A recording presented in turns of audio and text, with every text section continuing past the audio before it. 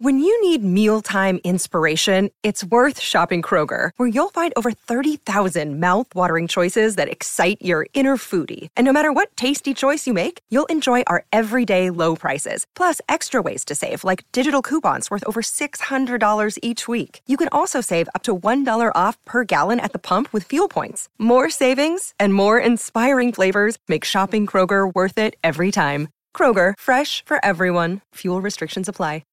Listen, if you're still living with bladder accidents, stop. It's time to get your life back. I was just like you until I found real relief with Axonics therapy. It's not a pill or a pad. It's a clinically proven advanced treatment. Get started at findrealrelief.com. That's findrealrelief.com. Consult a bladder specialist to find out if Axonics is right for you. Results and experiences may vary. For more information about safety and potential risks, go to findrealrelief.com. This holiday season, Lexus wants you to remember. It's not just the thought that counts, it's your thought. Because no matter how much time you spend picking out the perfect gift, the only thing they'll really care about is that it's from you. Here's to experiences they'll continue to cherish. Season after season. Make this December one to remember. Together. Click the banner to discover more. Experience amazing at your Lexus dealer. Today. This is the MD's Fantasy Football Show with Dan Mader, giving you the X's and O's of all things fantasy.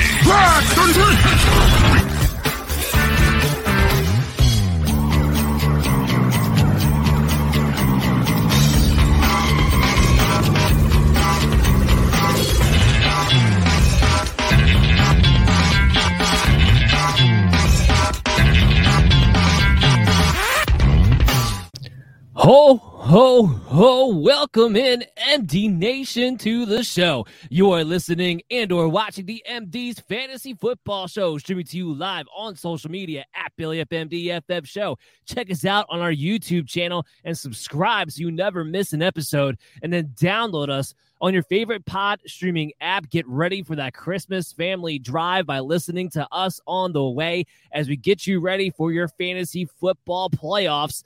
And make sure you download us on the Amazon App Store. Maybe while you're sitting around the fire opening presents in the background, you have us on your Fire TV and Android devices. As always, I'm your host, Dan Mader. I'm joined here with Chris Dowhauer, and we are going to go over our full Week 16 Christmas Round 2 playoff preview. Can you feel the energy, Chris? I can feel the energy. I also can feel some of my negative energy. I got my Christmas gift maybe a little early from the playoffs. Tom Brady brought me a nice big box of nothing and coal. Sunk my team, and so trying to feel festive, but yeah, I don't know how everybody else is feeling playoff-wise. So hopefully we can help you guys more than like kind of Tom Brady helped me this past week.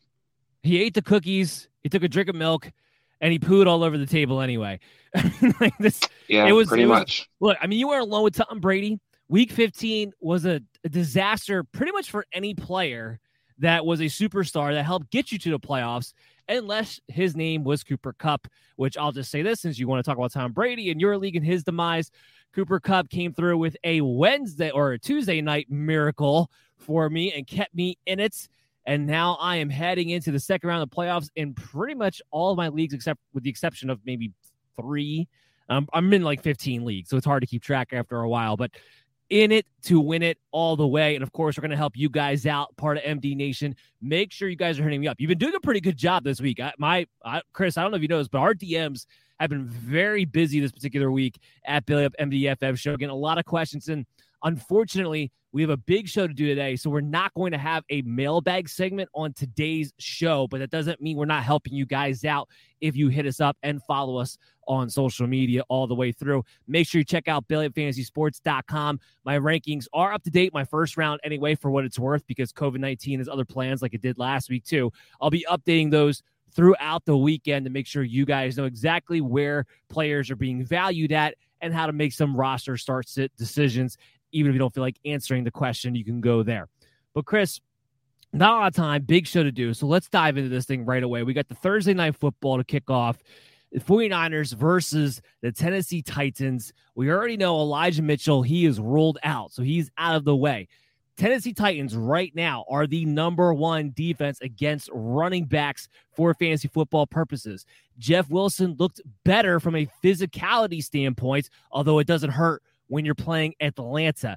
I have him at RB20. Do you agree or disagree that he is a low-end RB2 against Tennessee? I think Tennessee is getting a little bit of hype based on the ranking more so than what you've actually seen this year for their defense versus their run. I know they were pretty stout last week, but you also got to look at kind of the stats. And you got 2 games versus Houston. You got 2 games versus Jacksonville. You got a game versus the Jets, the Chiefs, Buffalo, all teams not necessarily known for running the ball or having great running attacks. So I think one of the things that's benefited them has been the opportunity to kind of be able to be in games where they've been low scoring. They kind of balance the attack, and they haven't really been gouged versus their opponents. New England ran the ball pretty effectively versus them. Different teams run the ball pretty effectively versus them. And I think the 49ers definitely attack this team. I think Jeff Wilson might actually be a little bit low. I was a little down on him last week, but after watching him get all the carries and get all of the play, 80% of the snaps basically in the halfback position, you didn't see Juszczyk kind of steal his touches. You didn't even see Debo really steal his touches. So I think Jeff Wilson actually might be a top 15, if not maybe possibly a top 10 guy this week. Yeah, Debo had 6 carries in this game. He still winds up with a rushing touchdown because Debo Samuel just finds a way to get in the end zone one way or another, regardless, it seems like, anyway. But to your point, yeah, Wilson got to dominate. Now, they were up big in that game, and they got to kind of work out the second half. And again, it's against Atlanta. So you're going to look a little bit better against Atlanta than you are against other teams like Tennessee, who shut down Najee Harris for 18 yards. I don't disagree with you there. I don't think he has top 10 potential because he doesn't catch the ball enough, and I don't think that role goes to him now. They're still going to utilize Debo in that role, Juszczyk in that role, especially on third downs when it comes to pass protection, and this is a tougher matchup. But the volume, to your point, is there. He is the lead back. There's no doubt about that. At the very least, he's an RB2 with a chance to get a touchdown. He is a guy that you can plug and play in your lineups this upcoming week. Obviously, you had to play Debo Samuel. It was nice for him to get back to being more of a wide receiver last week as you saw the targets go up. Not a big stat share, but again, they kind of worked out the clock the entire second half. Brandon Ayuk, we know we're going to play George Kittle. So Brandon Ayuk, he comes at wide receiver 32 for me. It's a good matchup on paper, but if Debo Samuel's going to get back to working in more as a wide receiver because Jeff Wilson's a little bit more healthy, we saw Brandon Ayuk, while he played more snaps and had more routes run, target-wise, more of a back step to Debo Samuel. Are you willing to play Brandon Ayuk as a wide receiver 3 this week like I am? I was a little interested when I saw your rankings because I was trying to figure out how you're going to sustain having George Kittle such a high ranking as a tight end position and having Debo as a top 5 guy. I think you kind of penalized maybe Wilson's production as a result of kind of boosting Ayuk. I don't think Ayuk's going to be able to produce this week as necessarily. I like Wilson's more having the opportunity to kind of be more prevalent in this game. The 49ers are going to throw the ball a whole lot in this game. And I think that if you're going to have Debo Samuel be one of the top 10 running receivers, or in your case, top 5 guy, I think this is somebody that I have more nervousness about kind of putting in my lineup, particularly in a game, like I said, I think it's going to be relatively low scoring. The 49ers not necessarily throw the ball a lot versus team. Yeah, that's why I disagree with you. I think the best way to move the ball against Tennessee is to throw the football, and that's why I think there's going to be a little bit more of a volume stretch there. And I don't think Debo's going to go. He's still going to get 6 to 8 carries. He's still going to be involved in the backfield. Brandon Ayuk is a boom or bust option for me, though, nonetheless, because it is going to dictate, does Debo stay more involved or at least as involved as a running back as he does a wide receiver, again, for him to be in position to get the volume that he needs to be a wide receiver 3. But again, you like the matchup. He gets just as many receiving touchdowns on a per-game basis as Debo Samuel does. I think everybody in the passing game can eat here, with Jeff Wilson still being an RB2. Now, you think he's going to be a little more bust? We'll see exactly what happens there, but I definitely think he's an option this week. We move over to Tennessee. Things get real small real fast. Before we get into the A.J. Brown of it all, let's talk about D'Onta Foreman, because he's had back-to-back games now where he goes over 100 yards, gets 20-plus carries. This is a tough matchup against San Francisco. They've been one of the better teams against the run, especially in the past month since Fred Warner's been back. He comes in my RB23 because he's the one guy that I know this offense, as much as they want to try to open up and throw the ball and get some offensive momentum going, they need a power run game in order to function. So against San Francisco, I think he's got a good shot for a touchdown. Maybe not 100 yards, but I think you got a safe floor of about 80. You're going to get 20-plus carries, though, no matter what the game script is, no matter what happens. I think that's the basic overall necessity for trying to get an RB2 this week. Where are you at on D'Onta Foreman? Yeah, I think that, I mean, I don't think he's necessarily going to have to get 20 touches, but I think he gets 15 to 20 touches in that range. As you kind of pointed out, it doesn't really matter the game script for his involvement. He is the early two down back, no matter how the score necessarily is. They were down big against New England, and he still was involved heavily in the running game. So you kind of see him utilized no matter what. They kind of have to use their running game to kind of offset their horrible offensive pass protection line. And I think that therefore you're going to see him have a safe floor, like you talked about. Might not love the ceiling versus the 49ers, who've been more stout versus the run as of late, particularly versus power run teams. I think the 49ers team can actually, dominate line of scrimmage versus Tennessee offense. So I don't really love Foreman, but I do think he has a solid floor. I think he's definitely got some RB2 flex potential as well, potential this week. So let's talk about the wide receivers. Julio Jones somehow doesn't have an injury designation. Don't even bother. No, obviously. But Julio Jones and A.J. Brown are both going to be out in the field. That's more the point I just wanted to kind of put out there, apparently. What do you do with A.J. Brown? I do like the match against San Francisco. I've been saying this the last few weeks. They have a mediocre secondary. They're playing better than what they've looked because of the teams that they've been playing and because they've been able to dominate line of scrimmages. But it's his first game back off the IR. He had 2 dud games before he even went on injury reserve to begin with. Ryan Tannehill looks completely lost without Derrick Henry out there. Heck, this entire offense does. A.J. Brown comes in at my wide receiver 29. Ultimately, they need him, and I think the targets will be there. I think he'll play at least significantly enough if it's not a full snap count that he can at least be considered a wide receiver 3, especially going into a week where a lot of teams' rosters might have gotten turned upside down either due to COVID or injuries from last week. So he is an option. But do you want to play? Is he a must start, I guess is the better question in your eyes for an A.J. Brown? I think if you're playing in the 3 receiver league, it is. Kind of to your point, I don't think you want to expect more than getting receiver 3 production out of him. But I think if you're looking to have receiver 3 to play in a lineup this week, he's probably one of your better options you can have. There's a lot of boom bust guys out there, and there's not a whole lot of guys right now producing at a consistent rate. So A.J. Brown has a chance to do just as much as anybody else does, even with limited touches maybe or versus 49er defense. I think the secondary is definitely exploitable. You saw last week they kind of picked on the Mosley kid a lot. He's the guy that you can kind of really attack and kind of pick on if you kind of get one-on-ones with him. So I do think this is a situation that Tennessee can kind of take advantage of A.J. Brown, at least with that upside potential to do that. But you do want to save floor in the sense you don't want to bank on this guy being what you drafted him to be receiver 1. You hope you can't really bank on that in your lineup. So therefore, I think he's a receiver 3 option, a pretty strong receiver 3 option, but I don't think you can really bank on any more than that. Yeah, it's all contextualized. It's all about what do you have on your rosters. Otherwise, you've been getting through to this point without A.J. Brown. Why is that, and is that still an option? Which is a very interesting question. Unfortunately, because it's a Thursday night game, you just have to make a decision so fast on it. And you know what? I think we do have to give this as general advice, Chris. If you have somebody who's on the COVID-19 list and you're not sure you're going to play, and they're your only other better option or equal to, do you just go ahead and play a guy like an A.J. Brown because you know he's going to be active for this game? I think in some situations you do. I mean, it depends on what your waiver wire kind of looks like. Maybe there's some kind of better options. You think maybe you can kind of play the waiting game, still have some choices. But otherwise, if it's kind of barren, I think you play the guys who can play now and healthy. We kind of saw with OBJ last week in the day after he had kind of played, he tested positive, would have been out. So with A.J. Brown and right now how the whole COVID thing's kind of going on, I play the guys I have as fast as I could in a sense, just to get them out there to know that, hey, if you're healthy, you're going to be at least hopefully producing something. That probably led to why people have actually advanced to the second round from last week. Anyway, let's talk about betting this game. San Francisco are -3 favorites over the Tennessee Titans. The over-under set at 44. Give me San Fran on the road at -3. I do believe they cover this game. I'm just not impressed with what I've seen out of Tennessee, and I don't know if A.J. Brown coming back on a short week of practice is going to be enough to get them over the hump and actually looking like a competent offense right now. Yeah, I don't think that's a bad call. I think the 49ers should win this game, but I think this is a pick 'em game. I don't want to mess with this game. I think it can go easily either way. I think it's going to be fairly low scoring. I think there's going to be a game kind of won at the end where either team can kind of pull it out. Let's move on here. We got 2 Saturday games, 2 Christmas Day games for this week.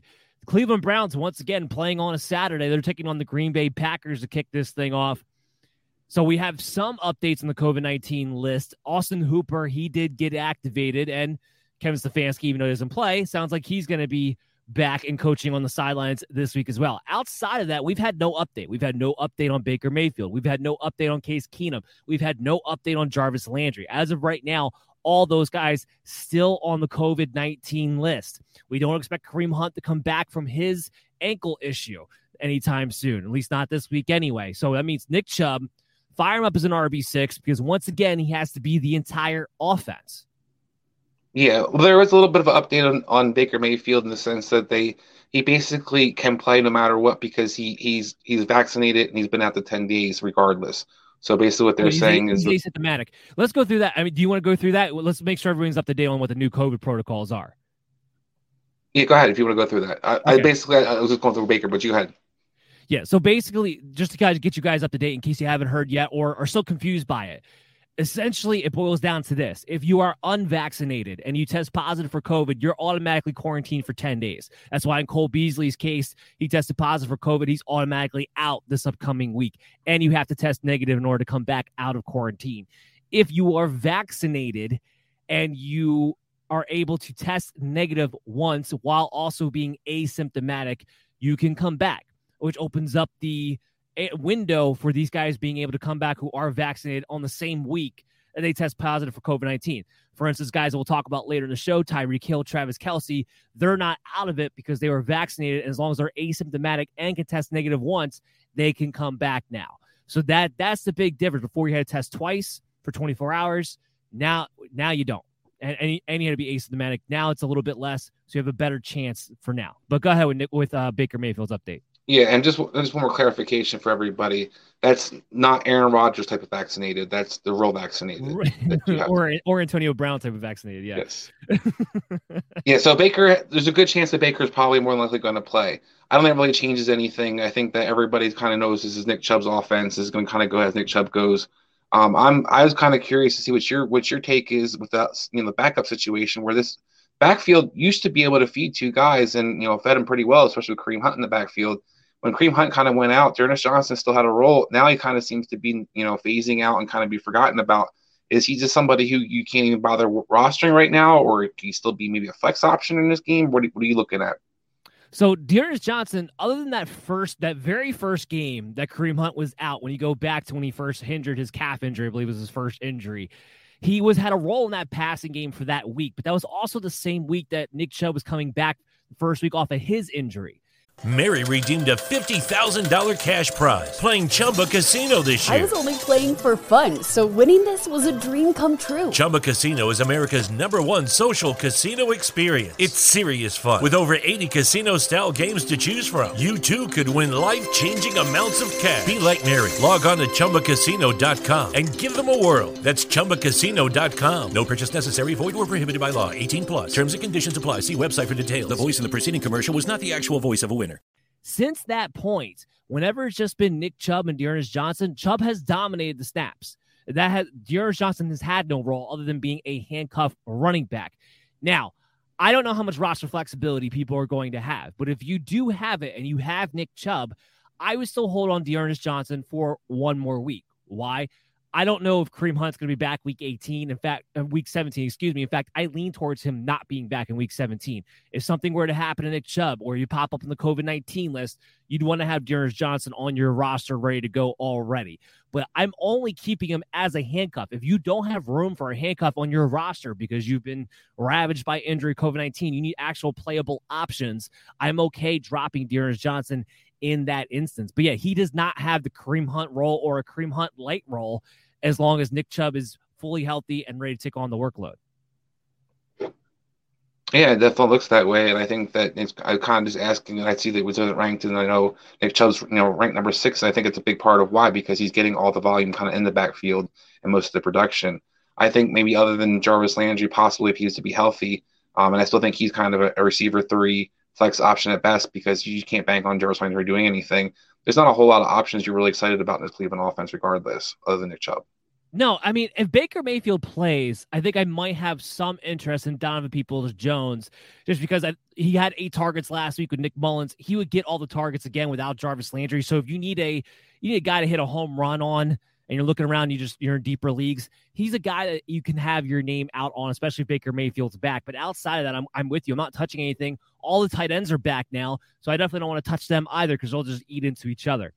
On the Green Bay Packers side, we have Aaron Rodgers. You're playing him, obviously. He's been great. I don't think – when's the last time he's even thrown less than 3 touchdowns at this point?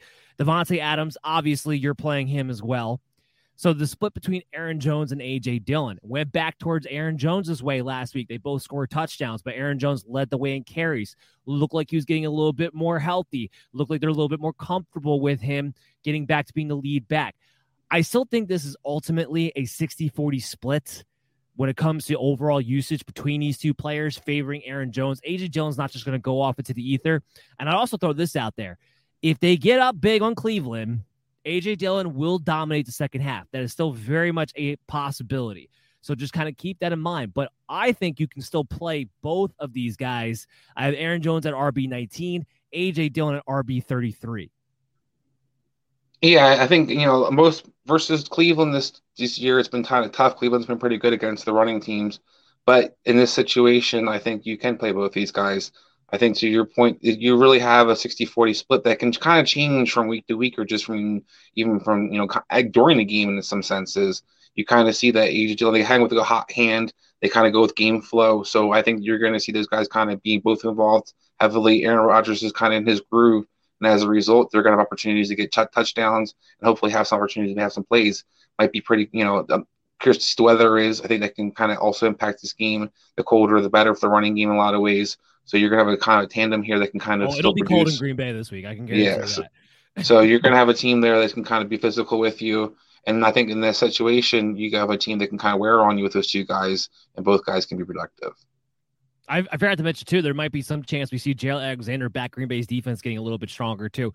Let's go about betting this game. -7.5 for Green Bay in Green Bay over Cleveland. The over-under set at 45. I think that over number is about right, but I am going to take Green Bay to cover in this one. They are by far the better team. I think the Browns actually become a more high turnover prone team with Baker Mayfield returning to the lineup, quite frankly. And even against the Raiders, they put up 14 points. Yeah, they had the offense run through Nick Chubb, but this offensive line's not blocking great at the moment. They were on their backups, and we still haven't had a lot of COVID updates for their offensive line as of right now either. I just don't know how Cleveland could put together enough points to keep this game close. Yeah, I think the only reason the way they can is the defense plays really well and kind of keeps the game close. One thing they have kind of in their advantage is that Green Bay does play with that really slow pace, so therefore they can kind of allow you to kind of hang around. The past few weeks, though, they have gone down to the top 15 where they were sitting in the bottom 20 for a while. Yeah, Aaron Rodgers wants to get off and go rest that toe, I think. Maybe that's what it is. Yeah, so I definitely agree with you. But they definitely – their whole offense and right now looks good just because – I was talking about this on one of the shows that Aaron Rodgers looks, better hurt in a sense because he's just quick to make the easy throws and kind of relying on being a quarterback versus being an all-world, playmaker. So I think it's kind of benefited him and Green Bay in a lot of ways. And you see that some of that second receiver production kind of spurred up as a result. I know MVS had kind of, a decent game last game. I think he might be banged up a little bit, but I think him or Lazard, depending on. He's on COVID right now. Oh, so he's on COVID right now. So if he's not back, I think Lazard could be an option as well this week because I think that's when you're going to see Green Bay to be able to kind of attack this team in different ways. And I agree with you. I think Cleveland's going to struggle to kind of move the ball. The only way this game's actually going to be closer, I think Green Bay's kind of due for a dud. That's the only way I can see, but I agree with you. Green Bay is definitely a superior team, and I think they should be able to cover. Yeah, just quick mention. I don't want to play anybody named Allen Lazard or Marquez Valdes-Scantling in going into my playoff matchups. If Scantling misses and you're desperate, maybe you can contemplate Lazard, but I'm not trying to touch either one of them. We're talking about the second round of playoffs. There's got to be better options that you can trust out there. But let's move on to that Saturday night game. You got the Indianapolis Colts and the Arizona Cardinals who just got shellacked by the Detroit Lions. Unbelievable. What are we going to expect in this game? We know Jonathan Taylor. He's the number one running back. This team is fully committed to being a run-first team with Jonathan Taylor. That's not going to change anytime soon. I do think you could trust Michael Pittman. I would tend to think that he's not going to get himself ejected for the second week in a row. That, first and foremost, that'll help quite a bit. But he's still going to be the lead targeted guy. Colts will have to put up points outside of Jonathan Taylor this week. I don't think it'll be the defensive battle that it wound up being against New England last week, or at least not to that extent anyway. So I do think Michael Pittman is a playable option, and not just a playable option, but I have him as a must start when you consider him at wide receiver 16. Where are you at on Michael Pittman in this one? I think it's more about where do you feel about Carson Wentz when it comes to Michael Pittman. I think if they're going to be able to throw the ball with any kind of effectiveness, and Carson Wentz is going to have, single double digits, throwing yards, I think you're okay. If you get the triple digits, you need them to be able to have to throw. You need them to force Carson Wentz to throw the ball more than 12 times, which I do think will happen this week. Yeah, but I think that there has been all over the production. I think it's probably kind of see Pittman being all over the place over the last few weeks. This team hasn't really needed to throw the ball a whole lot, and therefore they haven't really been relying on him. I think this game is a game where you have a good fast pace when it comes to Arizona, how they kind of play. I think Arizona is kind of trying to find their identity. I wouldn't be surprised if it's a little bit more of a defensive battle in some senses, because I do think Arizona still hasn't kind of clicked, and I think they're a tough matchup.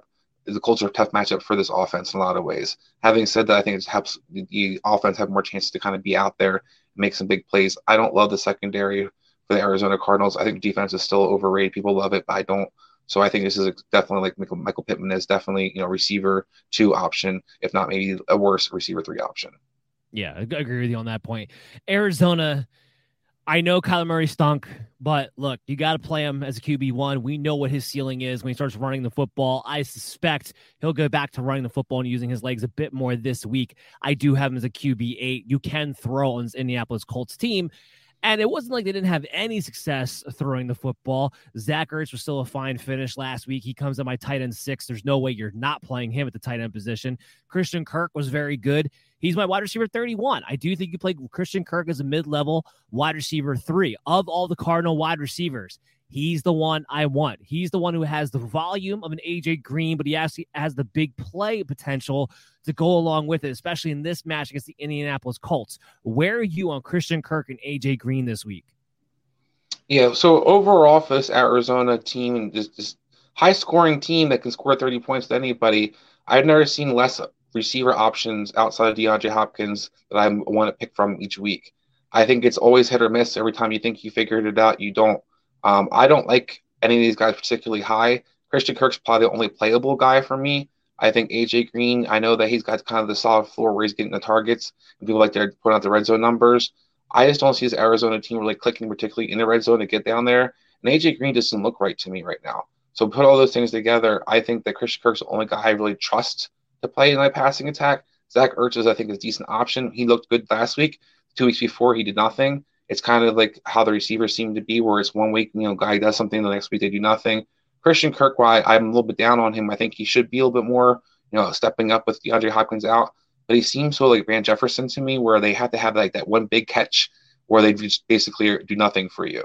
I disagree with that, because without DeAndre Hopkins, they had a ton of volume last week. And I was going to say that about AJ Green. Yeah, maybe he doesn't look right. He doesn't look right. He doesn't look great all season long. He looks like an old man who's done with football. But if he's getting enough volume, these guys are getting 7 to 9 targets. That's what we're talking about in this instance.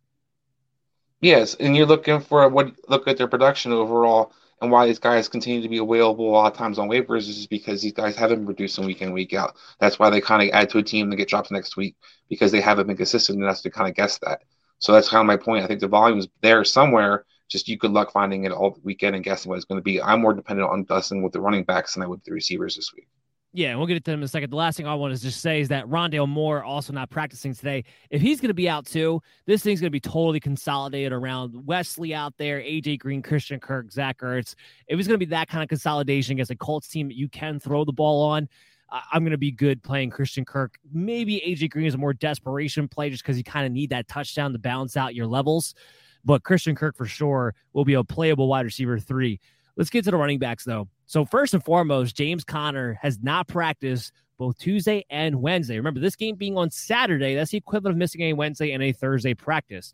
So we'll see tomorrow. Tomorrow will be the Friday practice. It'll be the last practice of the week. We got to see if he can get out there. There hasn't really been much chatter about James Conner and his status one way or another, whether they think he's going to play and be fine or whether they're actually feeling like he's in danger of missing. So make sure you follow us along on social media at BillyBMDFF Show. Tomorrow we'll keep you up to date on that. That's first and foremost. But let's take this from the assumption that Conner does play.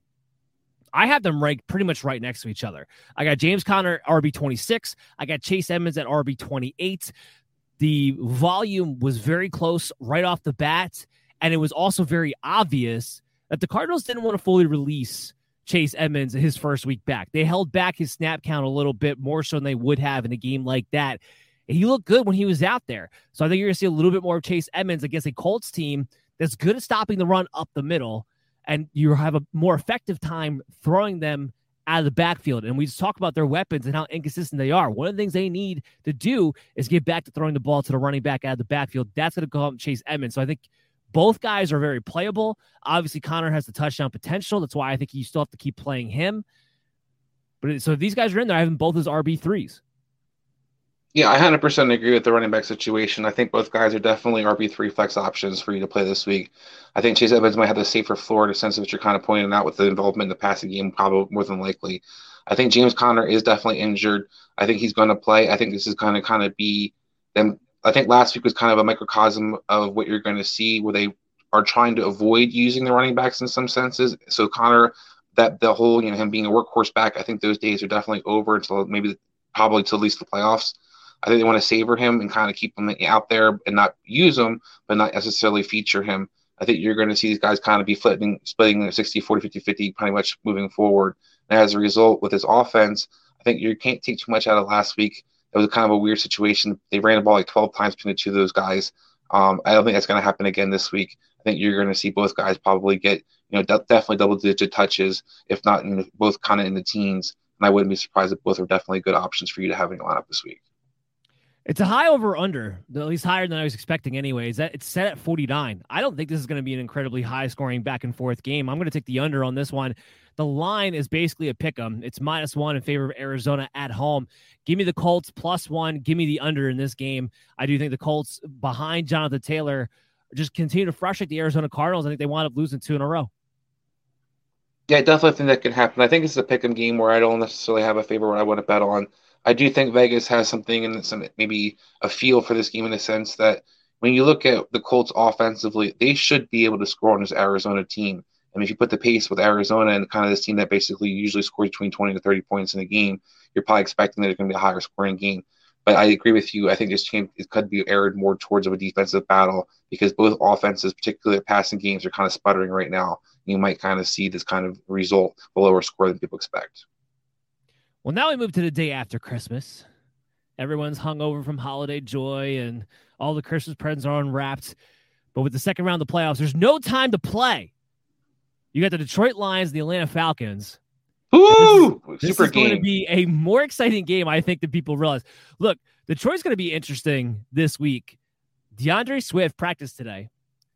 And I think the official report came out that he was a limited participant in practice. If he practices again tomorrow, and there's no word of a setback, I think you're actually going to see DeAndre Swift. Chris, you and I have had this debate off air, and I said to you, I was like, look, the only reason Swift still has a chance to come back this season is because Dan Campbell is not with the 21st century. He's proving it by bringing DeAndre Swift back to practice on a Wednesday this week. I think he's going to play. I really do. And if he's going to play, he's an RB17 for me. He's a must-play RB2 in a nice match against Atlanta. And this isn't a situation where I think he's going to come back and be on a limited snap count. If he's coming back and playing this week, it means Dan Campbell plans on using him and using him quite a bit in a nice matchup here. Mary redeemed a $50,000 cash prize playing Chumba Casino this year. I was only playing for fun, so winning this was a dream come true. Chumba Casino is America's #1 social casino experience. It's serious fun. With over 80 casino-style games to choose from, you too could win life-changing amounts of cash. Be like Mary. Log on to ChumbaCasino.com and give them a whirl. That's ChumbaCasino.com. No purchase necessary. Void where prohibited by law. 18+. Terms and conditions apply. See website for details. The voice in the preceding commercial was not the actual voice of a winner. This holiday season, Lexus wants you to remember. Nothing feels as good as making others feel good. Those so-called feel-good holiday films? They can't hold a gingerbread-scented candle to the feeling of giving them something that gives them all the feels. Make this December one to remember. Together. Click the banner to discover more. Experience amazing at your Lexus dealer. Yeah, I think more the key for this game, what you like about DeAndre Swift and necessarily his ceiling, is whether or not Jared Goff plays. I think it's going to be kind of interesting that we actually need Jared Goff to kind of be out there for this Detroit offense to be productive. But the backup options That's why he's been playing this whole season and hasn't been benched despite his kind of up and down play. Their backup situation is horrendous, and I don't think anybody can necessarily survive that situation. So I do think have an update for you guys about Jared Goff, though. By the way, he was saying he was feeling a lot better and on his way to being asymptomatic. Again, going back to the new COVID protocols, all he's got to do is test negative once, be asymptomatic. He'll be back in there. So there actually is some positive movement that Jared Goff might be available on Sunday right now. Yeah, and that would definitely benefit those guys. I think DeAndre Swift, to your point, is definitely going to probably play if he's active. I think there's no point of actually having him practice or go through all this if you're not going to play him. And I don't think there's any point of having him active if you're not going to be utilizing him. I think Dan Campbell was kind of foolish in the situation, though. I think you saw a lot of guys kind of get injured lately, and I think that with the whole situation that's unfolding, particularly trying to build in Detroit, it's just a stupid move. But hey, yeah, you're rebuilding. I like Dan Campbell. I mean, I think so far, I like the whole idea, I like the whole mentality of trying to create a winner, but this isn't the way to go about it right now. No, I totally agree. And look, the only argument that they're going to make, and that's what they're going to say, is that they're trying to rebuild this culture to a winning culture, to a win now, even when you're out of it and done for the season. But yeah, you're a rebuilding team. You've actually had success on the ground anyway without DeAndre Swift. And he's by far your best offensive player that you have as of this moment. He is right now, as it stands today, would be your future, essentially, especially offensively. Yeah, I'm with you. It doesn't make any sense. But again, that's Dan Campbell, and that's why I thought DeAndre Swift still had a chance to come back this season, and we're about to see it. So for fantasy owners, you got to be pretty happy because he's going to be back in your second round, a nice matchup here. If Jared Goff, let's assume Jared Goff plays, because if he doesn't, then I don't think you really want to play St. Brown. But assuming Jared Goff does play, and let's say DeAndre Swift is active, I still love St. Brown in this game because for me, with no TJ Hockenson, he gets to dominate that middle part of the field. St. Brown has been on fire the past 3 weeks. I think he continues to get his double-digit targets. I love him as a wide receiver 20, a must-play wide receiver 2 for me heading into this matchup against the Atlanta Falcons. I know the trending in the last 2 weeks is he's been more involved, and everybody's loving how he's doing, especially over talk about the last 3 weeks of production. I am not a fan of him this week for the simple fact that I think DeAndre Swift throws a monkey wrench on everything. And I think as a result, you're not going to see him nearly be as featured as he was. He was the focal point of this offense in a lot of ways. They were using him in the passing game. They were using him out of the backfield a lot, though, and they were using him in the last week. I knew you were going to bring that up, and I was ready for it. They did not use him out of the backfield last week. So that's not the issue for me anymore. They were targeting him consistently within that 5 to 15-yard range. That's not going to go away because TJ Hockenson's not going to come back through the door. DeAndre Swift coming into this does not take away the prospects of St. Brown getting double-digit targets because there's nobody else to go to with the ball other than a Swift and a St. Brown in a good matchup against Atlanta. No, I think that there is somebody else good at the ball too, and that is Swift. I think that's the key. You can prepare from him not coming out of the backfield, but what you're going to have is Swift is coming out of the backfield. Where is he going to run his routes? Where is he going to get his little things underneath? Where he's been one of the most targeted running backs in the league this year, and has been one of the top pass catchers out of the backfield. So obviously he's going to be involved in the passing game more than likely. So that's going to take away from somebody's targets in the passing game that wasn't being taken away from before. Craig Reynolds isn't a threat that takes away your passing attack, nor was Ndukwe, who kept fumbling every other play. So I think you look at the two guys who were basically could cipher his touches, particularly the pass receptions in that short area that you talked about. There is a guy already coming off the sidelines more than likely this week that can kind of fill that role and take away a lot of that target. To give away a lot of those targets. It doesn't take away the targets of St. Brown. DeAndre Swift would get 8 to 10 targets in a game with TJ Hockenson getting about the same. St. Brown is now taking over. He's the wide receiver getting the targets before, and now he takes over the TJ Hockenson role as well. How consistent has TJ Hockenson been productive-wise this year? I'm talking about targets. I'm not talking about production. If the targets are there, St. Brown's a more productive player.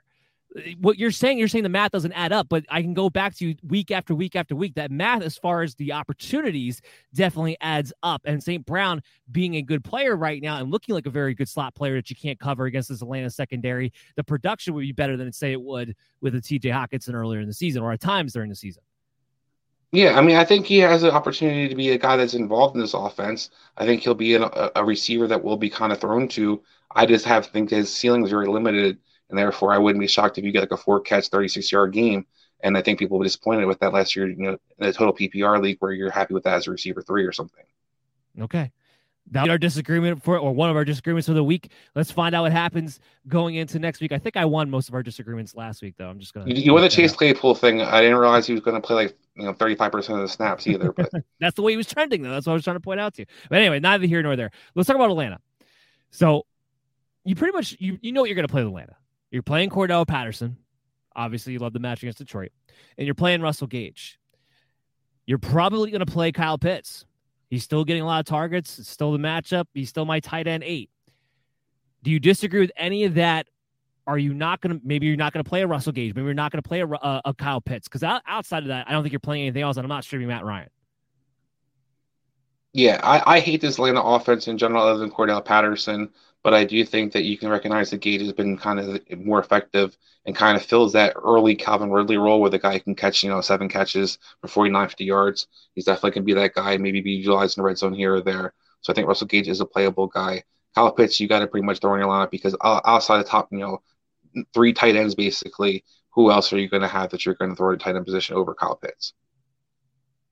I think the list has grown from that because I'm consistently putting a Zach Ertz in and consistently putting a Dallas Goedert in.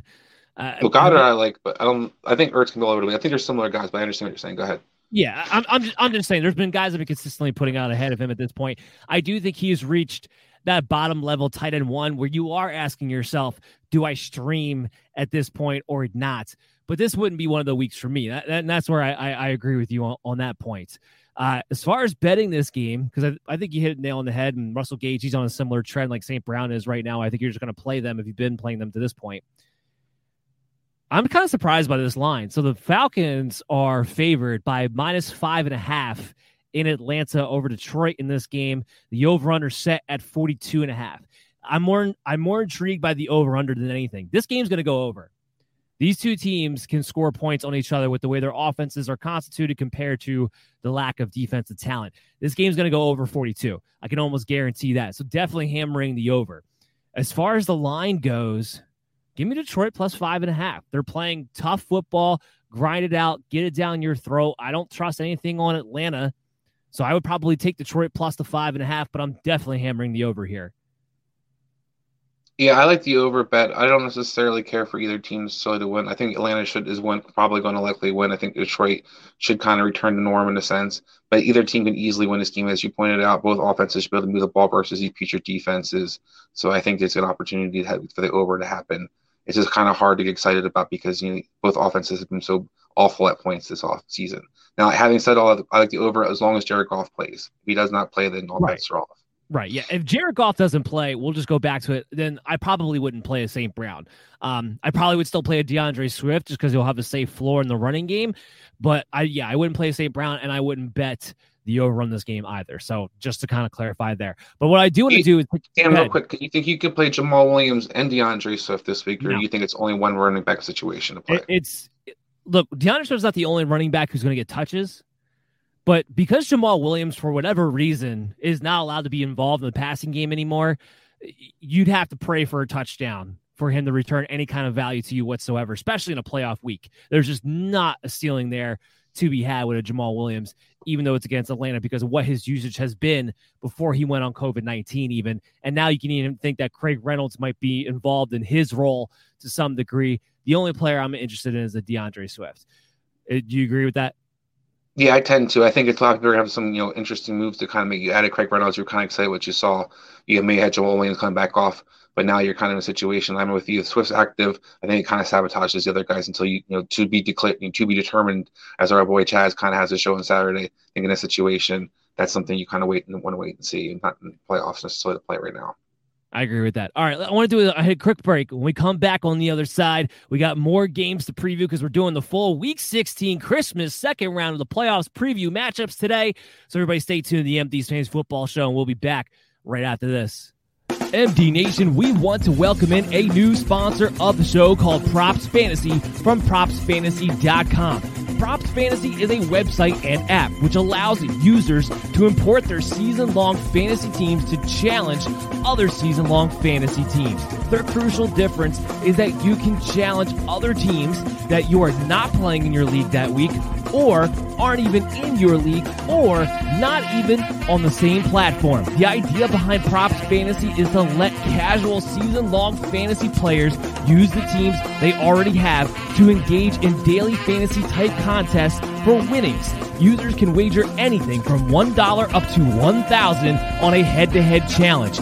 Props Fantasy even harmonizes the scoring. If you're in a PPR league and your opponent is not, Props Fantasy will default to a half-point PPR, or you can manually adjust it. They also handle things like standard lineup versus Superflex. Their developers are fantasy football diehards and have thought of everything, including IDP. So if you think your season-long team is not just the best in your league, but the best in all leagues, this is your chance to find out and win money when you sign up for the Props Fantasy app today at propsfantasy.com. So join in on the fun. You're listening to the MD's Fantasy Football Show.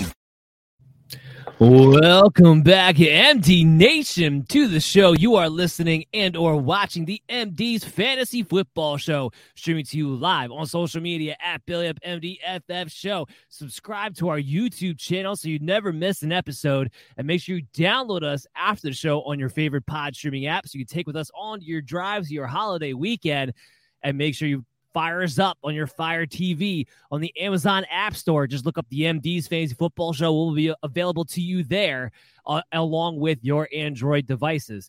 As always, I'm your host, Dan Mader. I'm joined here with Chris Dowhow. We're going through a full Week 16 preview matchup here on this holiday week. And Chris, you talked about in the beginning of the show how disappointing Tom Brady was. And just to kind of encapsulate Week 15, you know who the number one quarterback was? Oh, that's right. It was Tyler Huntley. Tyler Huntley was the number one quarterback. I made so much money in DFS because I played him, and it was just because he was cheap. There was a shot in the dark. The one thing he proved was that he's going to get the ball to his best targets, Mark Andrews, and even Marquise Brown. I know everyone's all pissy about Marquise Brown production. I'm like, he still had 10 catches and 14 targets. It wasn't like he wasn't trying to get him the ball. He got tackled as soon as he would touch it. That's the problem. He only got 44 yards and no touchdowns. But he made sure he got the ball to Mark Andrews. He made sure he got the ball to Marquise Brown. And he actually ran more effectively than Lamar Jackson's been running over the past few weeks. But he can scramble too. So here's what I'm saying to you. If you are a Lamar Jackson owner, and Chris, we're actually in a unique situation where most waivers for most platforms don't run until tonight. Now, we already had the waiver wire show yesterday morning. But if you're a Lamar Jackson owner and you're listening to this show, you're watching this show right now, make sure you're picking up Tyler Huntley this week. Lamar did not practice this week, and I know that they're hopeful, and they say, like, oh, we think Lamar Jackson's going to be back Week 16 and all this.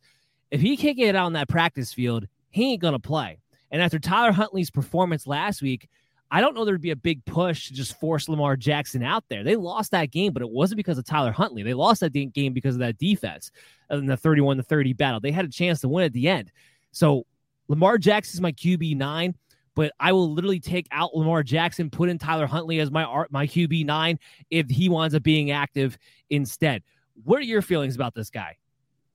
Yeah, I'm a big Tyler Huntley fan. We talked about Tom Brady kind of kicking off this part. And I actually owned Tom Brady and Lamar Jackson, and I had that kind of debate last week. And of course, I regret who I chose with Tom Brady. But Tyler Huntley was the guy that I really debated. And I think you can have a debate this week, even against some of the upper echelon guys, because I think Tyler Huntley shows you that he has one of the safer floors right now, particularly for fantasy football. We've seen Jalen Hurts be a guy who's been pretty good week in, week out because of the legs. There's not a lot of guys who are scrambling right now and consistently producing with their legs. This is a guy who's going to do so, as you kind of pointed out, even more effectively than Lamar Jackson has more as of late, and is able to get his playmakers involved. You put those two things together, you have a quarterback who has a good floor and has a nice ceiling. You definitely right now can't ask for much more, especially how these quarterbacks are all over the place. You know, Patrick Mahomes went off last week, but had come off 3 or 4 weeks in a row where he had single-digit points. So, I mean, you look at these guys, this quarterback situation, Russell Wilson's been struggling. Aaron Rodgers is pretty much the only one elite guy who's really been doing what he's supposed to do. Matt Stafford kind of got back on track, but he's been hit or miss as of late as well. So Tyler Huntley might turn out being one of the better options you could have.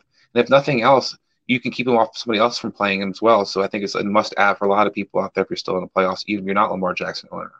Agreed. You need to block people this week and next week, but you need to start looking at blocking people if you have the opportunity to do so. If you need a running quarterback this year, just in particular, they've always been kind of a cheat code. But this year, with how inconsistent quarterback has been, if you don't have a Jalen Hurts or a Taysom Hill or a Kyler Murray, you have guys who have been so inconsistent throughout this entire season. Tyler Huntley, somebody that I think you could take Lamar Jackson out, plug him in if that winds up being the case. And I almost think you might even like it more for Mark Andrews if Tyler Huntley plays, because he's hitting him in stride. He's been an absolute animal with Tyler Huntley back there. Not that he wasn't good with Lamar Jackson. He was still a tight end 2 on the year, but the last couple of weeks, and he's been a man possessed. He comes in my number 1 tight end for the week. Of course, you're playing him.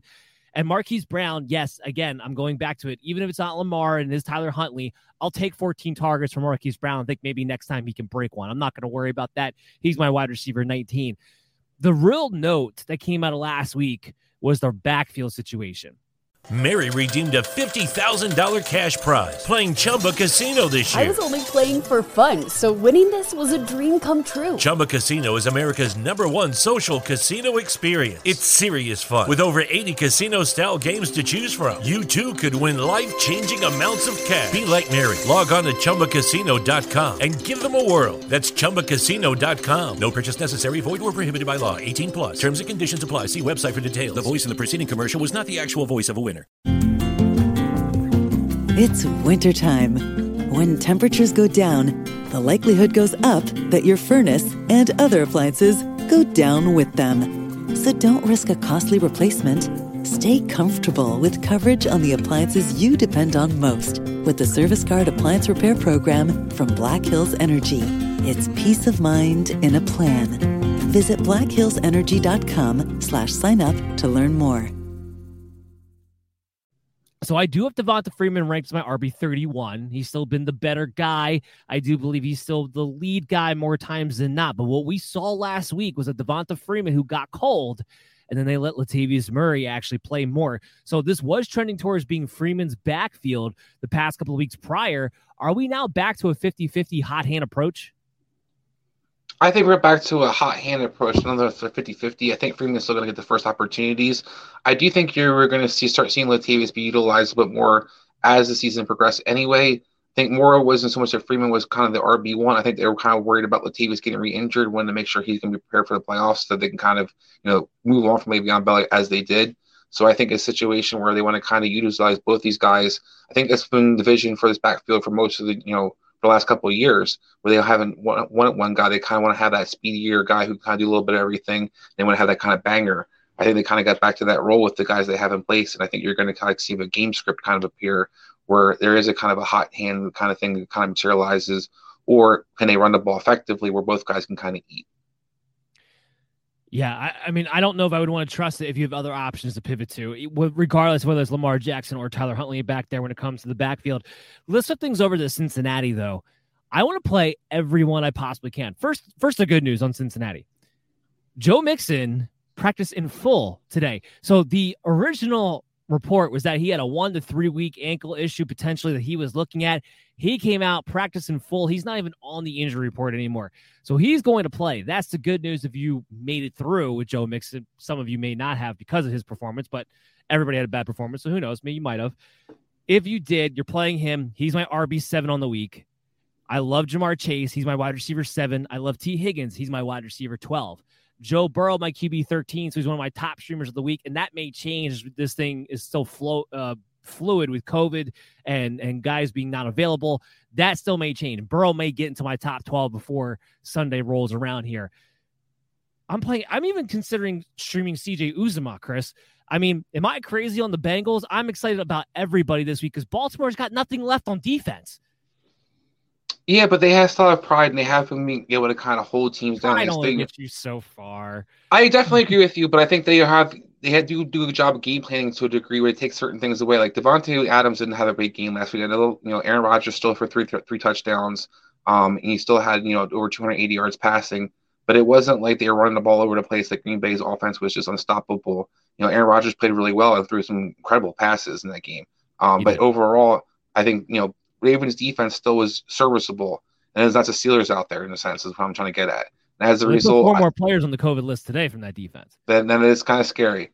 I don't really think it really matters having talked about the Ravens defense all this time. It really matters the Ravens defense at all. I think it totally depends on what Cincinnati team shows up. As we see Cincinnati as a total Jekyll and Hyde team, it doesn't really matter who their opponent is. They can play with anybody. These guys should be always guys you want to have in your lineup. The problem is can they actually sustain and you produce, because they've been so clunky this entire season. Joe Burrow can be a stud and then can throw for 200 yards and 2 touchdowns next game.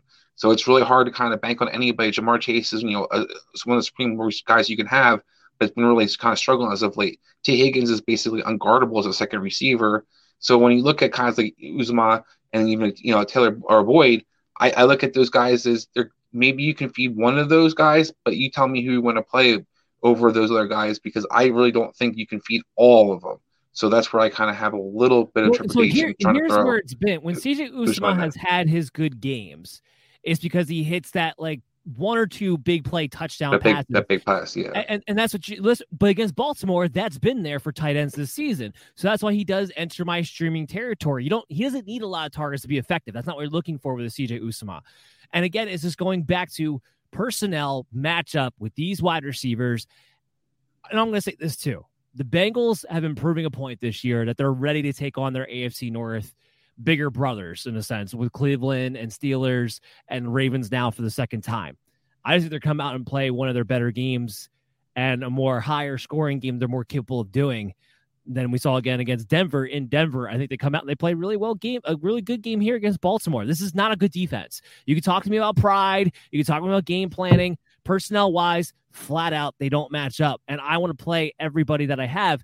Jamar Chase and T. Higgins and Joe Mixon, I mean, you're playing those guys regardless. We're more talking about, do you actually stream a Joe Burrow? Do you stream a CJ Uzomah, depending upon what your other options are at those positions? And I think the answer is this week, you definitely can. If not, yes, depending upon what your team is. Obviously, I'm kind of tipping my hand here on what I'm going to bet on. So it's in Cincinnati Bengals. The Bengals are only favored by -3. I don't really have a problem with that. This is going to be a tough AFC North matchup.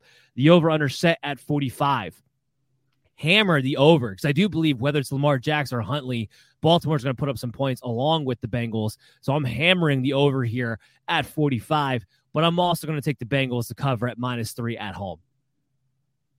Yeah, I think this is a tough game for myself. I think I still have the scar in my mind of the Ravens getting destroyed last time they faced the Cincinnati team and kind of got, that big brother label kind of taken away from them and just got beat down over.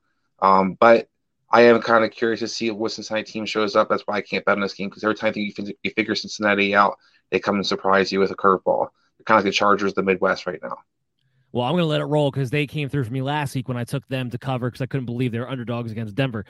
Let's move into the Rams-Minnesota game. This is a game with a lot of fantasy points on the line for sure. But Matthew Stafford, ding, ding, ding, Matthew Stafford, my QB1 on the week. Now, you may be asking yourself why, because he hasn't always played great. And even this past week against Seattle wasn't really a great performance for Matthew Stafford. It was great for Cooper Kupp, but not necessarily Stafford. This is one of the best. If you're not next to Washington, Minnesota is one of the best matchups you can have for your quarterback.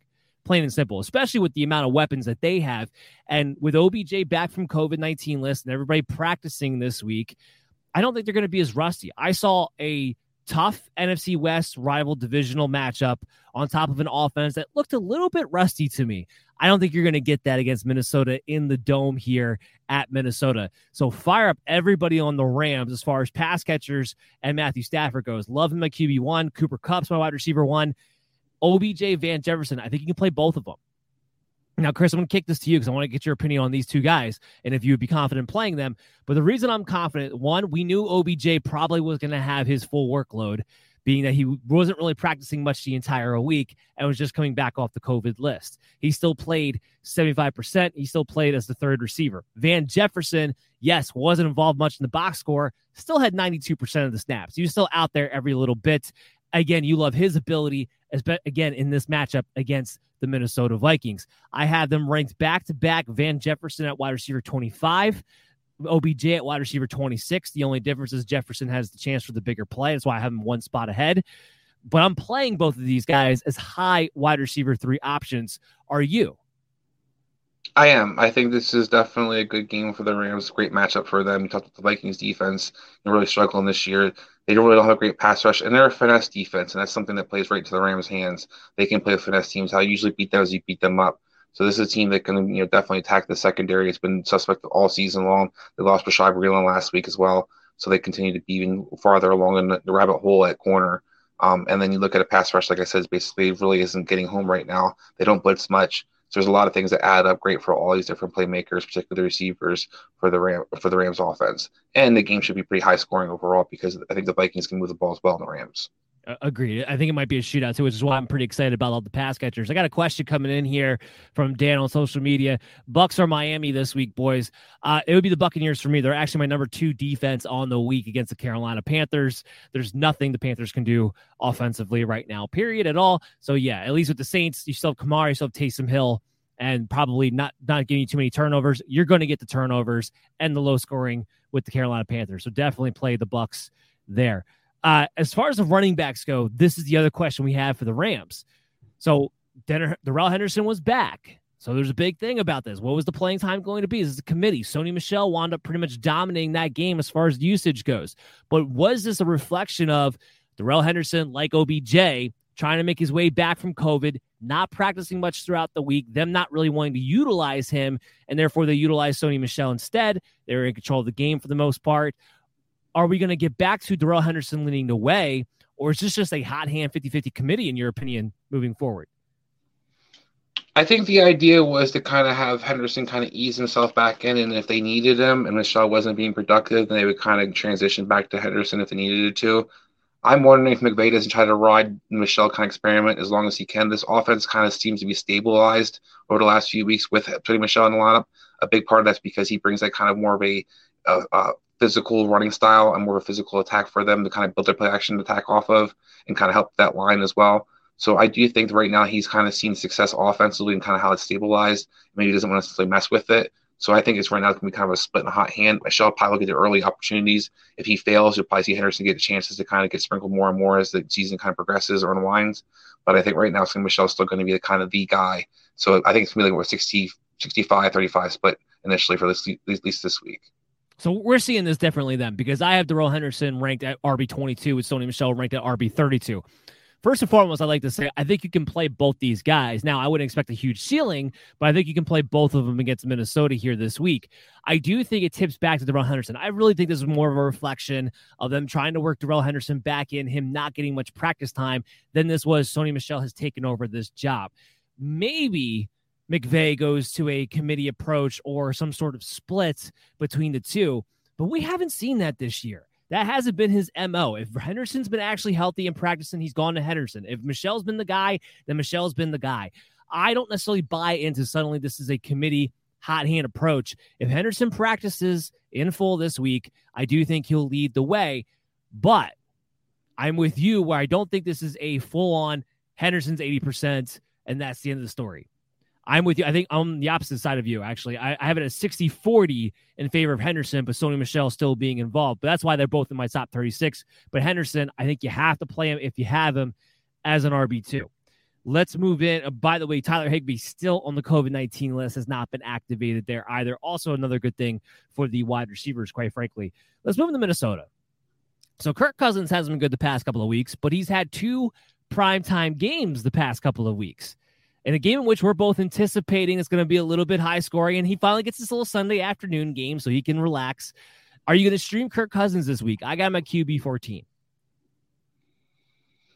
I think you can definitely consider doing so depending on what options you have available. I think he might be one of the better guys you can stream this week, options-wise. Except with this game being probably high scoring, I do think they're going to try to, throw the ball. I think you're going to have Thielen more than likely come back this week as well. There was a good chance he could have came back last week, so he's definitely been practicing in limited capacity this week.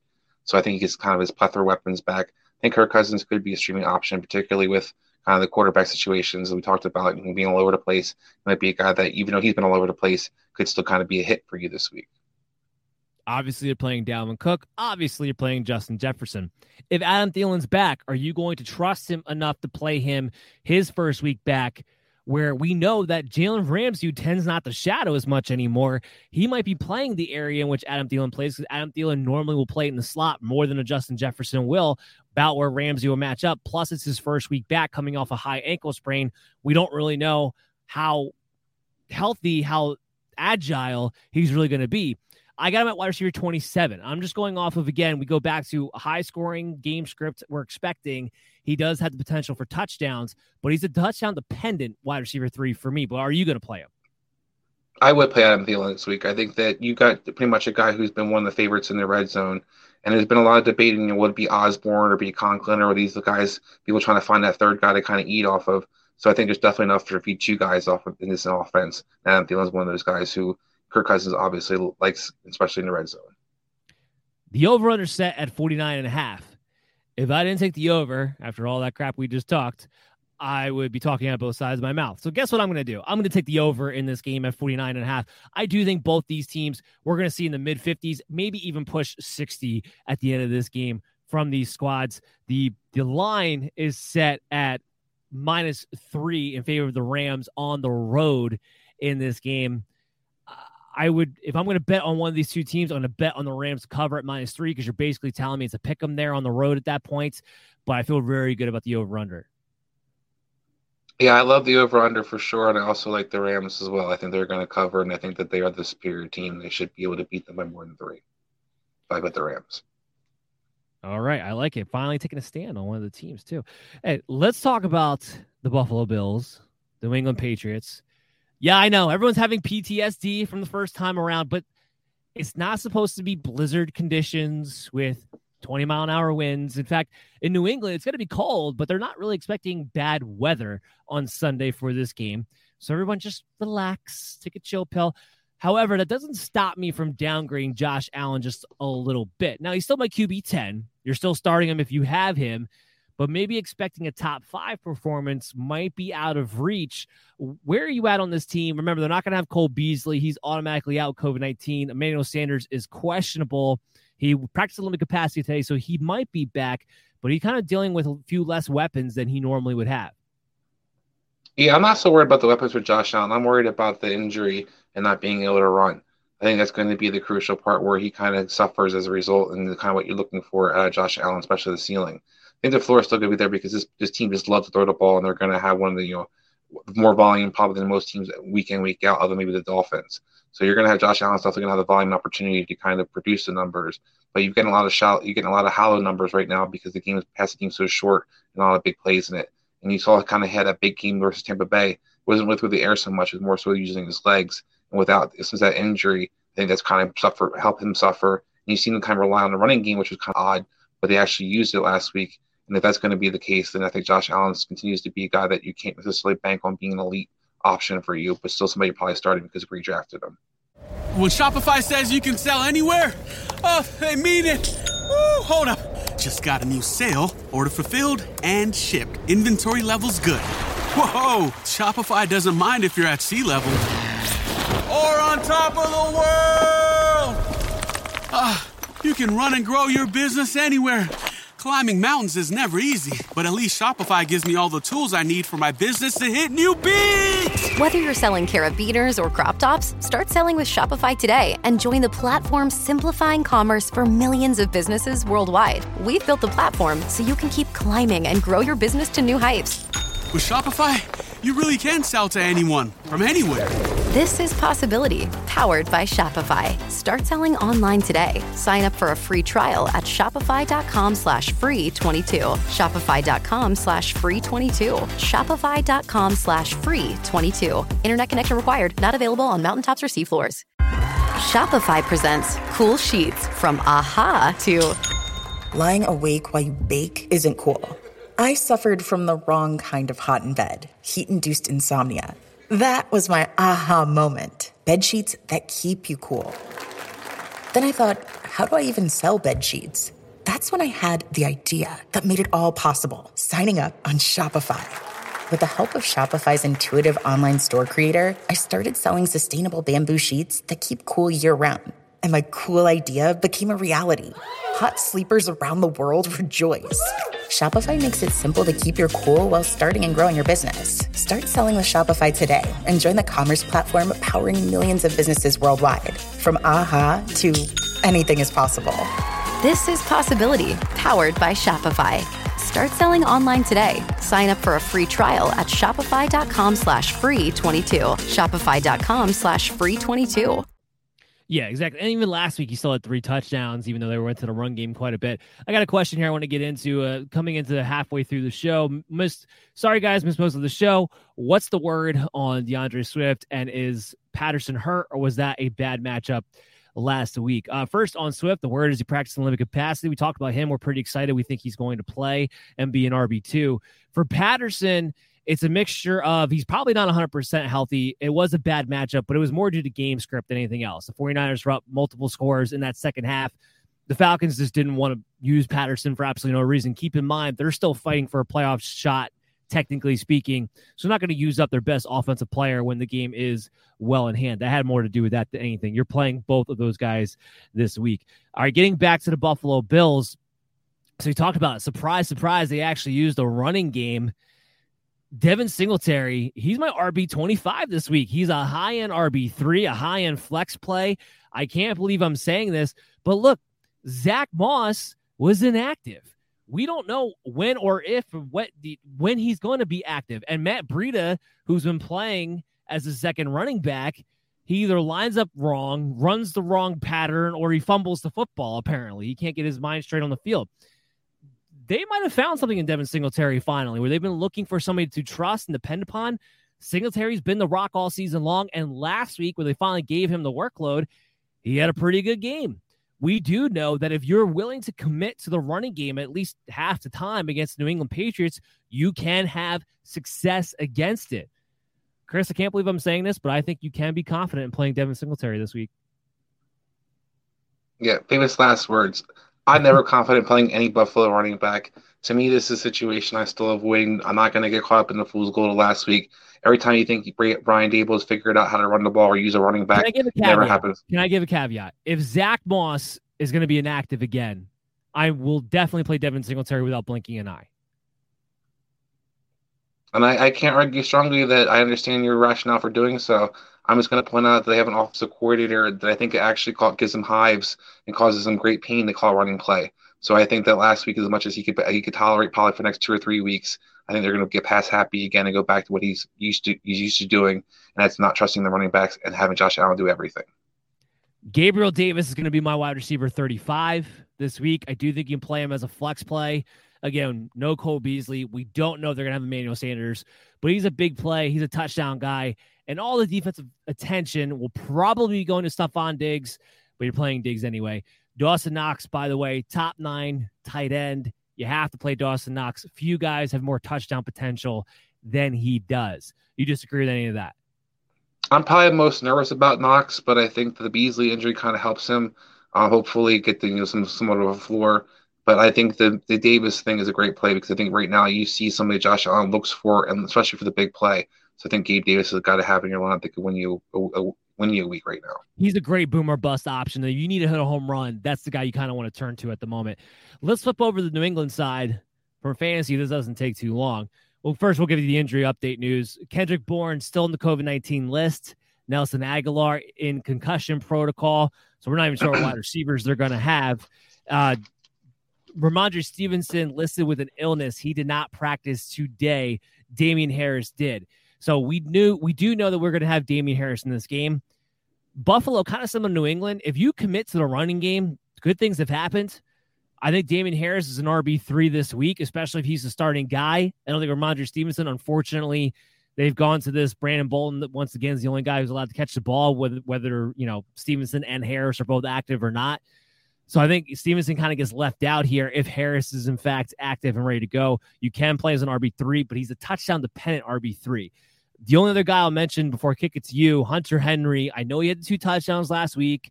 I know everyone's getting real excited. You don't want to play tight ends, especially ones who don't get a ton of volume on a consistent basis against the Buffalo Bills, period. You don't. So he's not in my top streaming territory at all. So where are you at on Damian Harris, Hunter Henry, if you want to go there, or the backfield in general? Yeah, I think Damian Harris is definitely a guy that you want to have in your lineup. He has been the preferred back when he's been healthy for the most part. Stevenson kind of, bombed out in the sense of his feature role last week, and you kind of even saw that kind of limited, as you pointed out. He wasn't really involved in the passing game, which he was allowed to be before. I think Damian Harris will continue to be the guy, and because they utilize the running game so much in this offense, and especially in the red zone, I think Damian Harris is a must play. I think Stevenson's the guy you can't necessarily bank on because, as you noticed, New England, if you miss anything, you mess up anywhere, you miss a practice, God knows if you're going to play the following week or how much you're going to be involved. Because he was already been out, I wouldn't expect Ramondre Stevenson to be a guy that they're going to be game planning a lot with. So I wouldn't necessarily trust putting him in your lineup this week. As for Hunter Henry, I think he's just a crapshoot just like everybody else is a tight end position.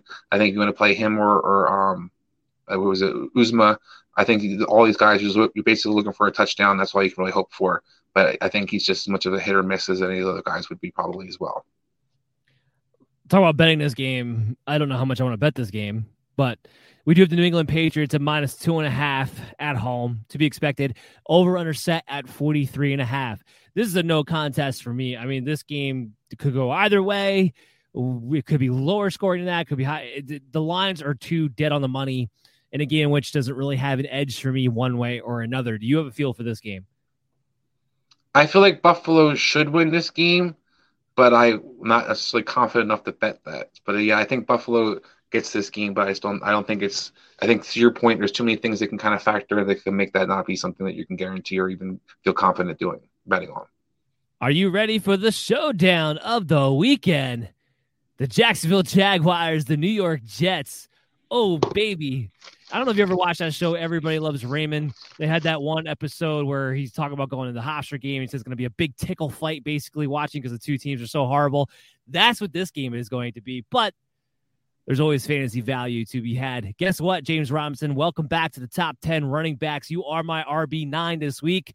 Got back into the end zone last week. Got back to having his usage. No more Carlos Hyde for the rest of the season. And a great matchup here. You're the only Jacksonville Jaguar of any interest in. Chris, are you as confident as I am when it comes to James Robinson this week? I'm a little less confident he's a top 10 guy, but I think I'm definitely confident he's a guy you should have in your lineup. If you have him, definitely are playing him this week. And I do think that you can mention David Treadwell. It pains me to say how many opportunities this guy can get, but he has been with somebody. I'm sorry, yeah, Treadwell. He's a guy who's has been heavily targeted the last 2-3 weeks, and seems to be the number one receiver, whatever that means necessarily for this Jacksonville offense. Doesn't mean anything. But he is not in my top 36. But he has been pretty consistent, and he's got kind of those St. Brown numbers that kind of got St. Brown got on that role before, kind of building up that trend. So it's just somebody kind of watch. No. It's not double-digit targets. Yes, it's 6 to 8. He had 10 targets last week, didn't he? That was the first week he's had double-digit targets, though, since he's been into this new role. Let's not get carried away. It's only been 3 weeks. Yeah, still is the only week he's had double-digit targets. Let's not get carried away here. I think it was 8 the week before. Yes, it was 8 the week before. Again, my point, double-digit targets, first time since he's been in this role. We're not getting carried away here against the New York Jets at all, okay? You want James Robinson, don't bother playing anything else, because who knows if you're ever going to get a touchdown out of this passing game right now with the way they've been going. On the Jets side of things, the big news, of course, Michael Carter, he got added to the COVID-19 list. So he may or may not even be an option. If he's not, I think we know the drill. Tevin Coleman. It's the corner, Michael Carter, by the way. It's not the running back. Just to clarify for you. I'm pretty sure that's false. You're throwing me for a loop now, because I'm pretty sure it's the running back Michael Carter, because they're talking about how Tevin Coleman had to move away. I looked it up, and I was pretty sure it was the corner. Well, let me double confirm that. But if Michael Carter does play, I do have an RB27. You like the matchup, but the usage was very disappointing last week. Chris, we talked about this last week heading into that. Like, how much did you trust Michael Carter? Was it just a reflection of it's his first game back, or are the Jets in just, like you said, full-blown dumb mode and feel like they have to go back to a committee? I think it was pretty obvious they're in full-blown dumb mode. They did not play Ty Johnson, at least. They gave Michael Carter kind of the floor opportunity to be involved in the passing game, I guess is what you would call it. But they kind of gave him that Ty Johnson role where he played more snaps than Tevin Coleman did, but didn't get the early down touches, which is what Michael Carter used to get with that Ty Johnson role. So it's kind of like they flip-flopped in a lot of their roles that they were playing earlier with Ty Johnson and Michael Carter. Michael Carter's kind of filling that Ty Johnson role. Tevin Coleman's kind of filling the Michael Carter role, and therefore Michael Carter's value really is kind of iffy at best right now, even with a sweet matchup versus Jacksonville. Ty Johnson was inactive last week, and you are right. It was the cornerback, Michael Carter. So that's my mistake. So yeah, Carter's he's an RB3. It is another good matchup, but you have to feel uneasy about it because we don't know the exact usage he's going to have. Ty Johnson was inactive last week. We'll see if he's able to be inactive again this week. But if Tevin Coleman is going to assume the goal line lead ball carrier, quote unquote, you have to essentially hope for a shootout or a negative game script for Michael Carter to do his damage. Now, neither one of those things really promising against this Jaguars team. Jamison Crowder is dealing with a quad injury, although it doesn't really feel like it's the vibe doesn't seem like he's not going to play. We'll have to see exactly what happens. Let's assume the wide receivers who are left are active. Are you playing anybody? Braxton Berrios, Jamison Crowder? I think if you're in a full point PPR league, you can consider playing Braxton Berrios, unfortunately. Other than that, no. Because Crowder's also missed practice, I believe. So I think Berrios is, to me, the only guy. You can consider possibly in a PPR league. Other than that, you don't want to touch. I think one of the biggest problems for Michael Carter in his role, you talk about the game script and these receivers in general, they're just not producing anything in the passing game right now, and therefore, there's not any guys can really eat off the passing game. So that being a number one target on this offense, either with the backfield or as a receiver, really doesn't benefit you a whole lot because there's just not any volume there. This game's a pick 'em. Shocker. The over-under set at 41.5. Give me the Jets. I don't think the Jaguars can win another game the rest of the year. Give me the Jets. I'm going to take the Jets. Go ahead. I'm going to go for it. I'm going to take a stand. I'm not going to say no contest. I'm going to take the Jets at home because I don't think the Jaguars can win another game. Yeah, I'm trying to be. I want to take a stand as well. The Jets thing isn't a bad idea. I'm trying to take the stand where I just feel like what franchises would benefit least from winning, and that's the team that'll probably win. So I think the Jets as of right now, that would be Jacksonville because they have the number one seed or the number one draft pick, I should say, as of right now. Yeah, so I think that the Jacksonville Jaguars, which would be advantage for them to lose, then it's basically saying to ensure they have the number one pick, will pull off the victory as a result. I like it. Let's take a quick break. When we come back on the other side, we got more games to preview for the Week 16 matchup. So everybody stay tuned. The MD's Fantasy Football Show. We'll be back right after this. It's the holiday season, and you don't know what to gift as a gift or a stocking stuffer. Well, today's sponsor, Manscaped, has the tools to guarantee you win this year's stocking stuffer or white elephant competition.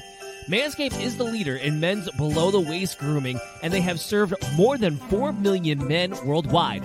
If my math is correct, that's almost 8 million balls. So get 20% off and free shipping at Manscaped.com with the promo code BELLYUPFANTASY. Manscaped's best-selling product is the Performance Package 4.0, which is at the top of every man's wish list this year. Inside, you'll find their Lawnmower Body Trimmer, the best trimmer on the market for your balls, your butt, and your body, and the Weed Whacker Ear and Nose Hair Trimmer. Let's not forget the famous liquid formulations, the Crop Preserver Ball Deodorant, and Crop Reviver Ball Toner to maximize your ball hygiene routine. Get the Performance Package now to receive their 2 free gifts, the Manscaped Boxers and the Shed Travel Bag. The dads can't stop talking about this, the teens secretly buy this, and the women will love you for it. Get 20% off and free shipping at Manscaped.com with the promo code BELLYUPFANTASY. Be the ballsiest gift giver this year with Manscaped. You're listening to the MD's Fantasy Football Show. Ho, ho, ho. Welcome back in, MD Nation, to the show. You are listening and or watching the MD's Fantasy Football Show, streaming to you live on social media at BellyUpMDFF Show. Subscribe to our YouTube channel to catch every episode and download us on your favorite pod streaming app to take with you on the road to your holiday, whatever shindigs you guys have going on. There's a bunch probably this weekend, I'm sure.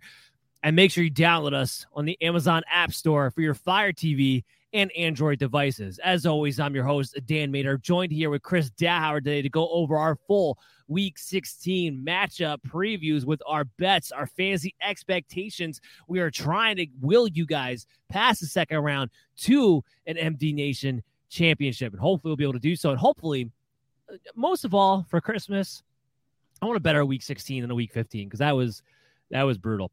But I don't know if it'll be a better Week 15 or 16 for the Giants. So first and foremost, do we have clarification yet on who the starting quarterback is going to be this week, Fromm or Mike Glennon? I don't think we do.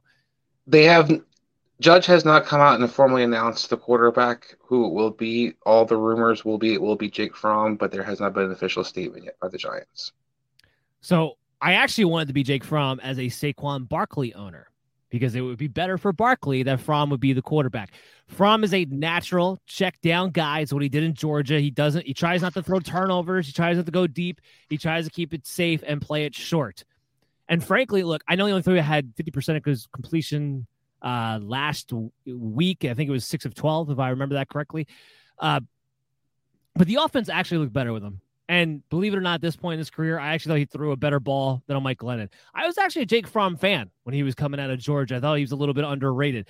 So I do think Jake Fromm should get his shot. And I want that. If I'm a Saquon Barkley owner, I want him as the quarterback because I know he'll be more involved in the passing game and be able to hit in stride.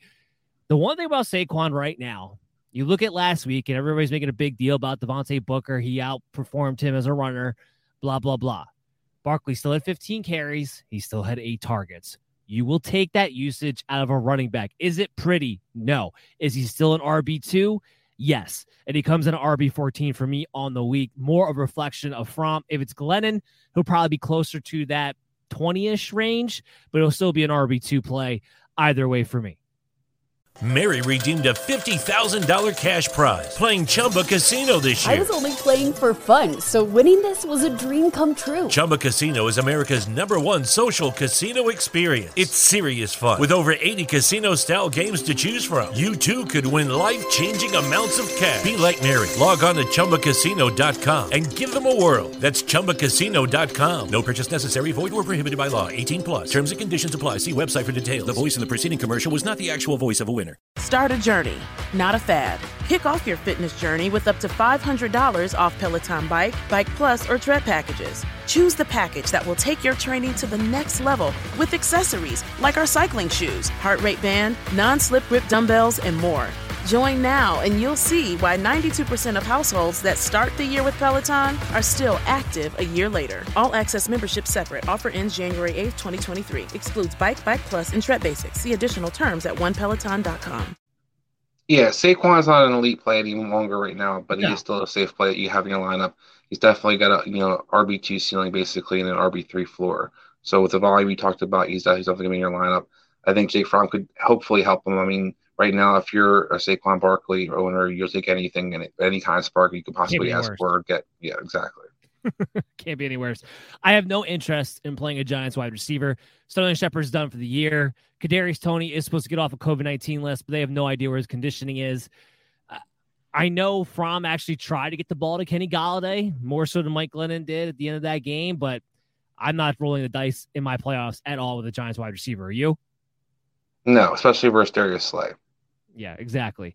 Let's move to the Philadelphia Eagles side of the ball. So they had a nice outing against Washington on the Tuesday night game, picked up the win.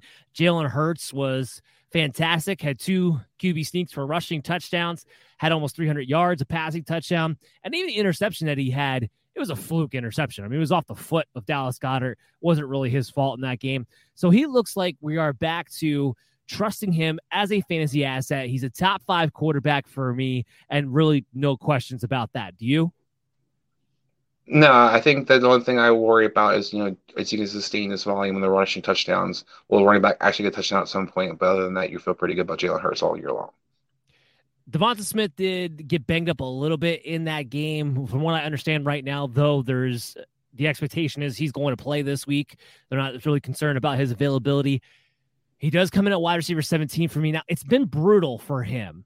Now, part of it has been Jalen Hurts has been banged up. Gardner Minshew have more of a rapport with Dallas Goedert. And yesterday he got Devonta Smith, he got a little bit banged up in that game. I think ultimately, if you've had Devonta Smith with Jalen Hurts back in the lineup, I just think he's a good playable option against the Giants this week. Yeah, I think he's just as good as a receiver 3 option as you can look for out there. So I think if you have him, you're playing him. Dallas Goedert, obviously you're playing him. He's a top-tier tight end. He's been on a roll the past couple of games. The running back, the backfield is what we want to get into here. So Miles Sanders had a huge game. Doesn't practice today, and today wasn't actual practice. They had an estimation report. They weren't going to practice the day after the game. So came out of that game, I guess, with a quad issue, something he's been dealing with kind of with anyway. I'm not really too concerned about it, at least not yet. We'll keep our eyes on this as we move forward. But assuming he's good to go, I do have Miles Sanders as an RB24 coming off of a strong performance. He's an RB2. He would be in my lineup. But I'm kind of curious, would you also play Jordan Howard, who had 15 carries for almost 70 yards against Washington yesterday? I think right now you can. I think this Eagle offense is both of their running attack. Jordan Howard, Miles Sanders seem to be the two-prong attack. Jordan Howard's kind of that finisher for them. Expect this team should be able to beat the Giants, should be up in this game. So I do think you can play both these guys. Okay. So pretty much you're sticking to your Eagles no matter what heading into this matchup. And pulling up the lines here for this particular game, we got the Eagles heavy favorites, -9.5. The over-under set at 40.5. So Vegas, I think, is trying to tell us they think this game is going to go somewhat similar to how they played the last time around, but this time with the Eagles definitely leading the way. I'd take the Giants plus 9.5. I don't think the Eagles are going to blow them out. They don't blow out anybody. That's the whole point. Washington had Garrett Gilbert in a quarterback. Terry McLaurin completely shut down or hurt Antonio Gibson, and that game was still close all the way to the end. So give me the Giants plus 9.5. But I do think I might take the over here, 40.5. I do think there's going to be more points scored this time around than it was last time. I am not going to agree with you with going the over, but what I will 100% agree with you is I'm going to also take the Giants to cover. I don't think the Eagles are going to beat them by double digit or 10 points or 9.5 points. So I think the Giants definitely can keep this game close, and I wouldn't be shocked if they can pull off the upset. So I have the Giants definitely on this bet. All right, I like it. Chris is like Jake Fromm. Give me the win. Tampa Bay and it's where I guess the Eagles than it is Jake Fromm. Can't argue. Tampa Bay, Carolina. Okay, Chris, I'm going to give you the floor here. Tom Brady, are you going to play him with the potential of not having a Mike Evans? We already know no Chris Godwin. I think that if you have some options of waivers, like Tyler Huntley could be available for you, then if he does play instead of Lamar Jackson, I do think you would play Tyler Huntley this week. I don't think you can really trust Tom Brady without some of these weapons, particularly not having any of them. Antonio Brown being back will be huge. That will be very helpful. You should then be somewhat on a better page with Gronk. But you don't have Leonard Fournette, which has been his security blanket. You don't have a Giovanni Bernard, so you don't have a backfield guy who you can kind of rely on. And you don't have that other receiver, so you can kind of look for. We'll see how that works. But I think one of the things for Tom is Tom Brady plays best when he's comfortable, and I'm really curious to see how comfortable he will be with all these different guys and kind of different faces. Can he still have a good, decent game? Yes, because they still have enough weapons where Scotty Miller and Tyler Johnson aren't scrubs, where they could do something with Antonio Brown out there and Gronk kind of getting back on pace. So I think that if you have a better option, you might consider it. I think you have to bench Tom Brady this week, but I think if you're looking for a reason to, you can kind of look around to see some other guys we kind of talked about streaming this possibly. But I think he's a guy that you probably rode this long. And right now he's been one of the more consistent quarterbacks, even regardless of how inconsistent quarterbacks have been in general. So I still think you probably more likely to probably play Tom Brady this week. He plays better when he's comfortable, but he also plays better when he's fired up. And I have a hard time believing Brady's not going to be fired up in this game and out to prove a point. Carolina's defense, I talked about this last week. Good on paper, yes, but crumbling. They're not the same defense they were before. You saw that Josh Allen hindered in all 3 touchdowns last week. So I'm not really worried about the matchup here against Carolina as it would make you think on paper. I do think Antonio Brown coming back does help a lot. The biggest thing is I've never seen Rob Gronkowski have a worse game. I've never seen him have so many drops in one game, and that had a huge role in that. I do agree with you. Leonard Fournette not being there as a safety blanket will be interesting because we've seen Ronald Jones try to do this in the past and just prove time and time again why he's just not nearly as good of a pass catcher. He just doesn't have the hands. Could he be competent enough with the return of Antonio Brown? I think so for Carolina. So he's my top 5 quarterback this week. The volume, the philosophy of this team is not going to change. There's still going to be a pass-first team. I think he'll have plenty of opportunities to get back on track in this game. So I have him as a top 5 quarterback. I don't disagree with you that if you have a Tyler Huntley, you might want to think about it because I do think Huntley will have a safer floor. I'll still have Brady ranked ahead of Huntley, but you can make the argument he'll have a safer floor in that matchup. You just want to go with that. I'm not going to argue with you whatsoever. But Brady is still a starting option on your team. Don't panic the entire rest of the way. Let's talk about some of those guys who are going to be filling in for those who are hurt. So I will throw this out there real quickly. Right now, I have Mike Evans ranked as my wide receiver 18. Again, waiting to see if he's actually going to be able to play or not. The door is open because it's a strained hamstring rather than a pulled hamstring, but we'll have to see exactly how this thing plays out through practice and if he's going to be available. Let's put that off to the side. Antonio Brown, his first week back. Bruce Arians saying today he looks just as good as he did before the ankle injury. There doesn't seem to be any concern about his physical ability this week. Do you think they let him come out and play his full workload maybe just because they have to? I don't think it's going to matter. I think he's still going to finish as a top 10 receiver regardless.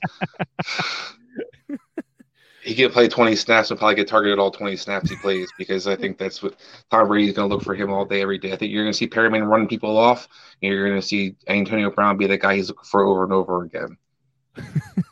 I was going to ask you if that's where you were going. I was pretty sure it was, which is why I was laughing. Yeah, because you even look back at this when it was Evans and Godwin and everybody was healthy with Antonio Brown. Antonio Brown would play well significantly behind a Godwin's and a Mike Evans.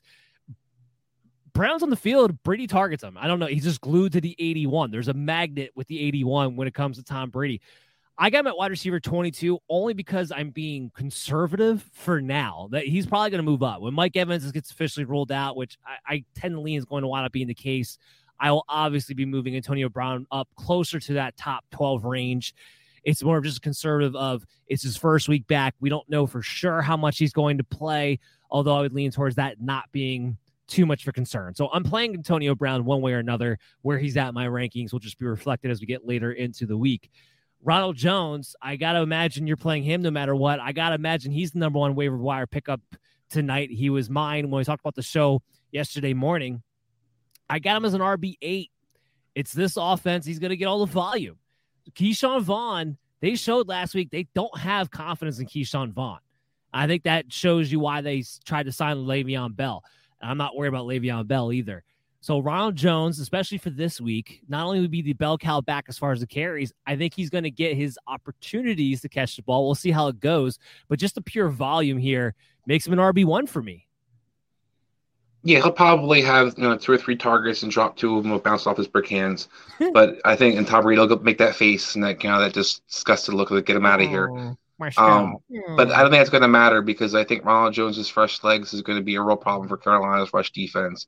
And you talked about kind of Tampa Bay's running game. Now it's been one of their more physical things they've been able to do this entire season. I think that's not going to change at all. Ronald Jones is going to be one of those guys you can feel confident having in your lineup. Has RB1 potential, if not RB2 floor at least. He's going to be involved in the red zone. I think he's going to have a big game though, because I think he's going to run hard. He's going to run well at this game. I think the team's going to kind of rely on him to kind of set the play action passes and kind of take shots down the field with him. So I think Ronald Jones is going to be a guy that you definitely hope to have added in waivers or have on your team already, and definitely in your lineups. Rob Gronkowski, I want to reiterate this. You're starting Rob Gronkowski with confidence, and he's going to be a top 5 tight end the rest of the way. I mean, he's my number 4 guy. The volume he's going to see is going to be insane next to Antonio Brown, and I don't think he's going to drop the ball 3-4 times like he did last week, because that's not Rob Gronkowski's style. Let's kick it over to Carolina. I honestly can say that you can get away this week without playing a single Carolina Panther if you really want to. Now, I do have DJ Moore, assuming he plays, because he wasn't able to practice today with the hamstring injury, but there was no report that he had a setback. I do got him at wide receiver 30 as a reflection of the volume, at least, that he saw, and that it only takes one play with a DJ Moore. But we don't even know who the hell a quarterback's going to be. Matt Rule, Cam Newton's going to start, but Sam Darnold's going to have a role. I mean, if you can get away without playing Carolina Panther, overall, that would be my advice. Yeah, I think DJ Moore is still a guy you can play. And I think DJ Moore is kind of that Brandon Cooks in your lineup right now, where you're sticking him in there and you're just like, you're the only guy that can do something, but you kind of feel a little bit of confidence because he's the only guy who could do something for them. So I know it can be scary, but it's scary, but it's also something that you can kind of, hopefully maybe bank on as well. So I do think you play DJ Moore if you have I don't think you're going to have a whole lot better options than DJ Moore really this week. Having said that, there's nobody else that I'm looking to have in this lineup. And I think Matt Rule's doing a horrendous job of taking a promising offense and just putting it into the total shitter right now. I said the second they fire Joe Brady, Matt Rule is going to get fired at the end of the season. I feel more and more confident about that as the weeks pass. Tampa Bay favored -10 on the road. -10 on the road. 44.5 over-under. I don't know about the over-under because I don't know how much Carolina's going to score, but I'm taking the Bucs to cover. I don't think Carolina can score. And that's the problem. I don't think they're going to keep this game close. Yeah, I tend to agree. I think that Tampa Bay is wounded, definitely beat up.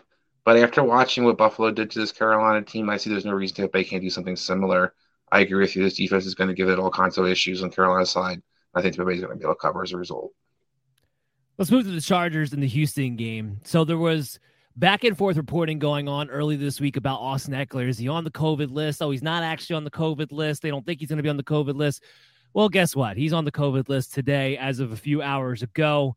So, again, we go back to if he's asymptomatic. We actually do know Eckler's vaccinated. So if he's asymptomatic and he's able to get one negative test, he still has a shot to come back. So he's still going to stay in my rankings. And obviously, you love the match against Houston. If he can't go, we did get to see a glimpse last week that it would be Justin Jackson as the main handcuff. Do I think a Joshua Kelly and or a Larry Roundtree will be involved to some degree, maybe particularly in the goal line? Yeah, probably. But Justin Jackson's the closest thing to an Austin Ekeler that they got, and they're playing Houston. So here's what I'm going to say. I don't have it ranked this way yet, but if Eckler's going to be out, Justin Jackson is a must-play RB2. 100% agree. I think he's a top 20 option is definitely this week. The wide receivers fully go. Keenan Allen, top 10 guy. He's safe floor, high ceiling. He's scoring more touchdowns later in the year as we've gone along too. Justin Herbert's getting back on track. And Mike Williams, look, Mike Williams is still a boomer bust guy to me, but he's a low-end wide receiver too against Houston. Okay, so I think you're probably playing these guys more than not. If you have a safer option than Mike Williams, I think you can go that direction. Again, he does have that bust factor where this could just be Keenan Allen and the running game, and that's the end of it against Houston because that might be all they need. But I think more than not, you're playing these guys. I mean, are you going to play Mike Williams? Do you have confidence in that? I would play Mike Williams. I understand some of the trepidation about not playing him for a particular fact that the Texans and Detroit Lions have been one of those teams that every time a good team that should just blow them out plays them, and you're getting all excited about fantasy-wise, the guys never do what they're supposed to do. Yeah. So it's really interesting to see the kind of not unfold. But I think in theory, Mike Williams has a great smash spot this week. So I would want to have Mike Williams in my lineup, preferably. It's just how the season's kind of going. I don't know if you feel confident doing that or not. I understand that. I think it's all depending upon what you have available to you. And obviously you're playing Justin Herbert. On the Houston side. And Cook. You could play Cook, playing Houston. Every time you play Houston, if you have a tight end that's decent, has a pulse, you can play him, and Parman's still out. So I think Cook is definitely a guy that you can have as a sleeper option to stream, especially this week, and has some upside. No, that's a good point. With Parham out, Jared Cook is definitely a streaming option this particular week. They may or may not. It's going to be a boom or bust, but he's got just much streaming upside as any of the other. Everybody scores versus Houston. That's all I know. Yeah. No, you're absolutely right about that. Absolutely right about that. On the Houston side, the only guy we cared about, Brandon Cooks, tested positive for COVID-19. He's on the COVID list as of today. Same song and dance. Now, Cooks, I don't know if we know for sure one way or another he's vaccinated or not. I will say this, though. With the new protocols in place, if a player's not vaccinated, they're pretty much reporting right away that they're out that week. So when the player doesn't get reported as being out immediately, it's a decent sign that he is vaccinated and therefore would have a shot. So that's just me reading the tea leaves on there, kind of how this thing's gone so far. Mary redeemed a $50,000 cash prize playing Chumba Casino this year. I was only playing for fun, so winning this was a dream come true. Chumba Casino is America's #1 social casino experience. It's serious fun. With over 80 casino-style games to choose from, you too could win life-changing amounts of cash. Be like Mary. Log on to ChumbaCasino.com and give them a whirl. That's ChumbaCasino.com. No purchase necessary. Void where prohibited by law. 18+. Terms and conditions apply. See website for details. The voice in the preceding commercial was not the actual voice of a winner. Hi, I'm Maria. And I'm Mike. And we're Team Ready. Black Hills Energy knows your home is where your heart is, so they want you to be ready. It's all about keeping you safe, prepared, and making your home as energy efficient as possible. Everything from how to weatherize your home to how to stay safe during extreme weather. Be ready for anything. Go to blackhillsenergy.com/Team Ready. If Cooks is out there, you didn't really like the matchup anyway against the Chargers, but kind of to your DJ Moore points, they've been moving him all around. He's the only guy on the offense who can do something, and Davis Mills has been looking for nobody but Brandon Cooks. So he did come in as my wide receiver 23. However, you better have a pivot option in place because we don't know if he's going to be active. Yeah, and that pivot option is not on the Texans roster. No, it's not. I mean, I don't know what they're going to do offensively if they don't have Brandon Cooks out there. So the Chargers -10 favorites on the road. Similar to last week. I mean, we got a lot of double-digit favorites on the road here. 45.5. It is 45.5 over under. I have to take the Chargers -10. If there's not going to be a Brandon Cooks out there, I don't know how Houston moves the ball and scores. So while I know there's been plenty of games where they've kept it surprising and kept it within the line. I get it. Chargers have a tendency to just not blow people out like they're supposed to. There's no logical explanation I can give to not take the Chargers -10 in this game. So I'm just going to say take a -10. Yeah, I'm going to stand with you on this one. This is my last logic stand of the year because this doesn't seem to work too much for me. But I just feel like right now when you look at this team, there's no way unless the Chargers just completely just implode that they shouldn't be able to beat this team by double digits. Yeah, I'm with you on that one. All right, so let's go into Chicago and Seattle. Oh, this is gonna be another lovely matchup. Let's start with Seattle because we do have fun football last 3 weeks. Yeah, seriously. Let's start with Seattle because we do have some silver lining news going on with Tyler Lockett. It's coming from Pete Carroll's mouth, so it's always kind of hard to say if it's true or not. But the word is that Lockett is close to being activated, so at least there's some hope. Now, in Lockett's case, and this is how stupid the NFL is, by the way, because Lockett went on the COVID-19 list last week, he did not get grandfathered in to this new protocol system. So he still has to test negative twice in a 24-hour period on top of being asymptomatic in order to get back to being activated, unlike everybody else who's getting on the COVID-19 this list this week. Explain to me how that makes sense, because it doesn't. So that, again, that's just the NFL stupid. But the indication being that Tyler Lockett may be tested negative today and therefore is on his way back to being activated. That's the good news that we have, or at least that's the comments coming out of Seattle at the moment. You're definitely playing Tyler Lockett if he plays. Chris, DK Metcalf had 12 targets yesterday and did nothing, and Russell Wilson shorted him by a mile on what should have been a bomb. I'm sticking with I'm playing DK Metcalf against Chicago. The matchup's too good. The ability's too good. It only takes one play. I'm going to close my eyes and play DK Metcalf as a wide receiver too. Are you with me, or at this point is the ship sailed? No, I'm with you. I'm not going to feel like necessarily I'm guaranteed to get receiver 2 production, but I'm going to have my lineup, and I'm going to at least figure probably a better option than a receiver 3 I can probably add to my team. So I'm playing DK Metcalf. So you're playing them. So here's the other one, and people are going to hate me for this. Russell Wilson, I think, is a top streaming option. Chicago is so bad against quarterbacks. I am not getting swept up in what happened with Minnesota this past Monday night. I'm not. Chicago has let every quarterback, including guys like Ben Roethlisberger, give top 10 performances with them this past week. If Tyler Lockett's back in the lineup, I think Russell Wilson can give you a top 12 performance. You don't want to play him. I don't blame you. I'm not saying you have to play him. I'm just saying if you're desperate and you're looking around for options, he could actually legitimately be a streaming option if all these guys are back. Because this is how bad Chicago truly is when they're not playing an NFC North divisional rival matchup. Chris, I'll give you the floor. You can tell me how nuts I am. No, I don't think you're totally nuts. I think the problem that you have for the top 12 finish is Chicago's offense. Chicago is not going to make Seattle score enough and make Seattle have to throw the ball enough for Russell Wilson to be able to do that. That's kind of my concern. You have 2 coaches who will be thrilled if this game's ugly as possible. Pete Carroll will never push the envelope if he doesn't have to. So this game can be like a 16-10 game. He's going to be all about it. And I think that's where you're going to see Chicago's offense and ineptitude offense kind of catch up on Russ and kind of hinder his upside in some senses. Do I think the potential versus defense is there? Absolutely. The problem is just Chicago's not going to make you score enough to actually have to do that. Rashad Penny, I got him as an RB29. I hit a little bit of a scare. He got banged up in that game. But I'll say this, Rashad Penny, when the hole's been there, he's been running through it pretty well. Obviously, you're always running the risk that he's going to get injured at some point because that's just the Rashad Penny MO. But heading into this week, he's an RB3. He is a flex play against Chicago for me. Yeah, I agree. I think he's definitely a flex option. You're definitely concerned about the DJ Dallas usage. It seems to be the guy that they prefer to use in the past situations. It happened while he was out, though. And it was a lot when he was out, but you also saw DJ Dallas kind of jump in throughout that season and kind of sees that third down role here and there. So that's where I'm kind of concerned about some of the upside, especially the game script. But having said that, I don't think Chicago's ever going to get up a lot in this game, so there should be no problem for Sean Penny to be involved in this game. On the Bears side, you're playing David Montgomery. His usage has been there. It's been a little bit disappointing as far as the overall productiveness, but you're playing David Montgomery. And I even have him an RB10. It's a great match against Seattle. I'm not backing off it with his usage and his ability. The question becomes, do you play Darnell Mooney?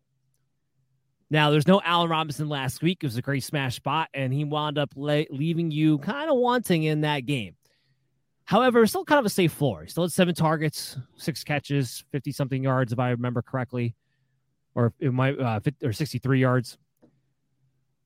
If there's no Allen Robinson, Darnell Mooney is a wide receiver 3 based on the volume, and he does have the big playability.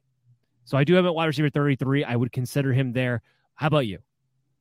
I agree. I know people were concerned over the last couple of weeks that Darnell Mooney's not producing, particularly in good smash spots. So he should have had games where you thought you were going to have more production. The problem you have kind of with him right now is if Clement does something or any other receiver kind of steps up, so to speak, then it kind of really limits his opportunity because Chicago just doesn't throw the ball enough for these guys to eat consistently. Having said that, Darnell Mooney's been the number 1 receiver most of the year for this team. He seems to be the guy they still kind of design some of their offense and plays, particularly passing attack, around. So he's a guy who has a safe floor for the most part and still has some upside. Let's talk about betting this game. Hoo-hoo. Seattle at home, -6.5 favorites.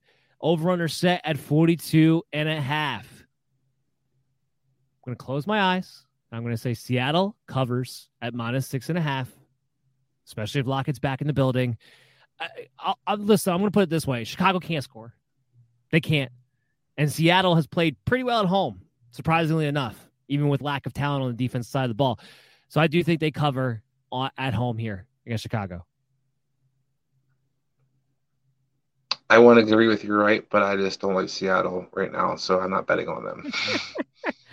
All right, well, here's what we're going to do. We're going to take a quick break. You get to think about it a little bit more. When we come back on the other side, we still got a few more games for the Week 16 full matchup. So everybody stay tuned to the MD's Fantasy Football Show.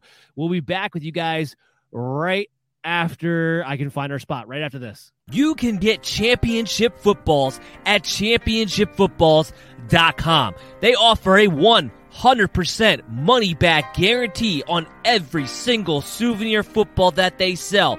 It's the coolest present that they'll open that day, guaranteed. There's nothing worse than trying to find the right gift for somebody that already has everything. Whether that special present is for a Tampa Bay Buccaneers fan or an Alabama Crimson Tide backer, maybe Gramps, a lifelong Dallas Cowboys supporter, or your brother-in-law is in LSU Tiger territory. Know a member of the Baylor Alumni Association? Is there a better Father's Day gift for someone who's a Kansas City Chiefs fan? Send them the coolest present they'll open that day, guaranteed. Now, if your favorite pro team is the Buffalo Bills or those Minnesota Vikings, well, we're sorry about that. Also, if you're a New Mexico State Aggie or a Tulane Green Wave alum, not much they can do. After all, the name isn't nice effort, you had a pretty good season footballs.com. The name is championshipfootballs.com. The coolest present they'll open that day, guaranteed. You're listening to the MD's Fantasy Football Show. Welcome back, MD Nation, to the show. You are listening and or watching the MD's Fantasy Football Show, streaming to you live on social media at BillyUpMDFF Show. Catch us on YouTube anytime when you subscribe. Download us on your favorite pod streaming app and throw us up on your television set when you download us on the Amazon App Store for the MD's Fantasy Football Show on your Fire TV and Android devices. As always, I'm your host, Dan Mader. I'm joined here with Chris Dowhauer.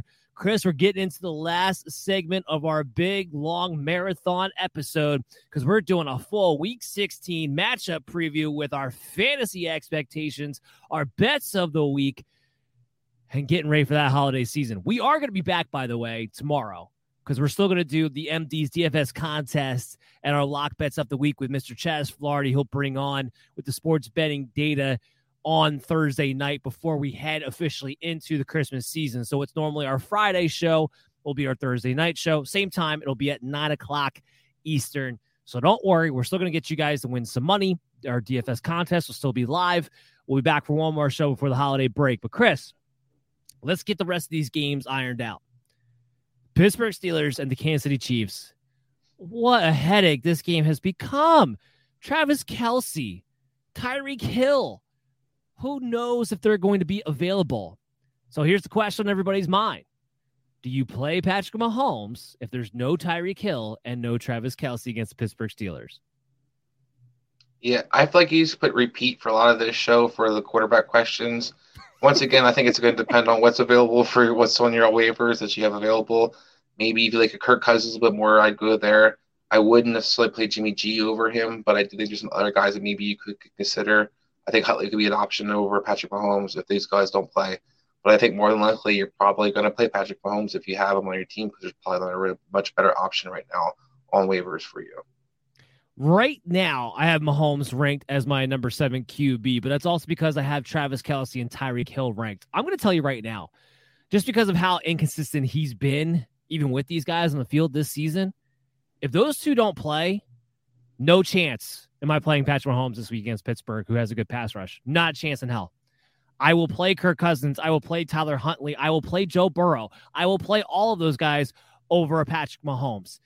He hasn't been good with them on the field. You think he's going to be better with Mecole Hardman as his top target? Absolutely not.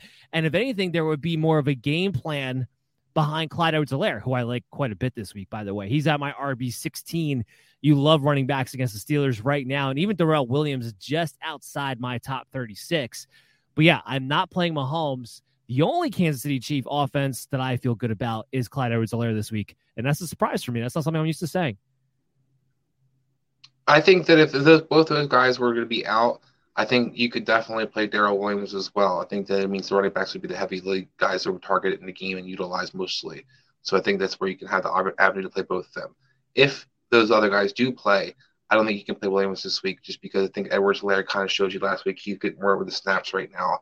And even though Williams has some kind of usage in the passing game, just the floor is not right there right now for you to kind of depend on. Yeah, what happened last week is Darrell Williams was out there for more passing plays, but mostly as a blocker. Clyde Edwards-Helaire looking like he might be starting to pull away from Darrell Williams as far as his overall usage goes. If he does it again this week, they'll pretty much cement that, but I'm not going to pass up the opportunity to play a running back against the Pittsburgh Steelers, especially one who's leading the way because they've been letting everybody run on them no matter what the situation is. Obviously, you play Tyreek Hill and Travis Kelce if they can, in fact, make it back. A quick note, too. Harrison Butker also on the COVID-19 list, so if he's been your kicker, make sure you find a replacement for him as well. We flip over to the Steelers side. I know Najee Harris was a huge disappointment. Get in line with your star players.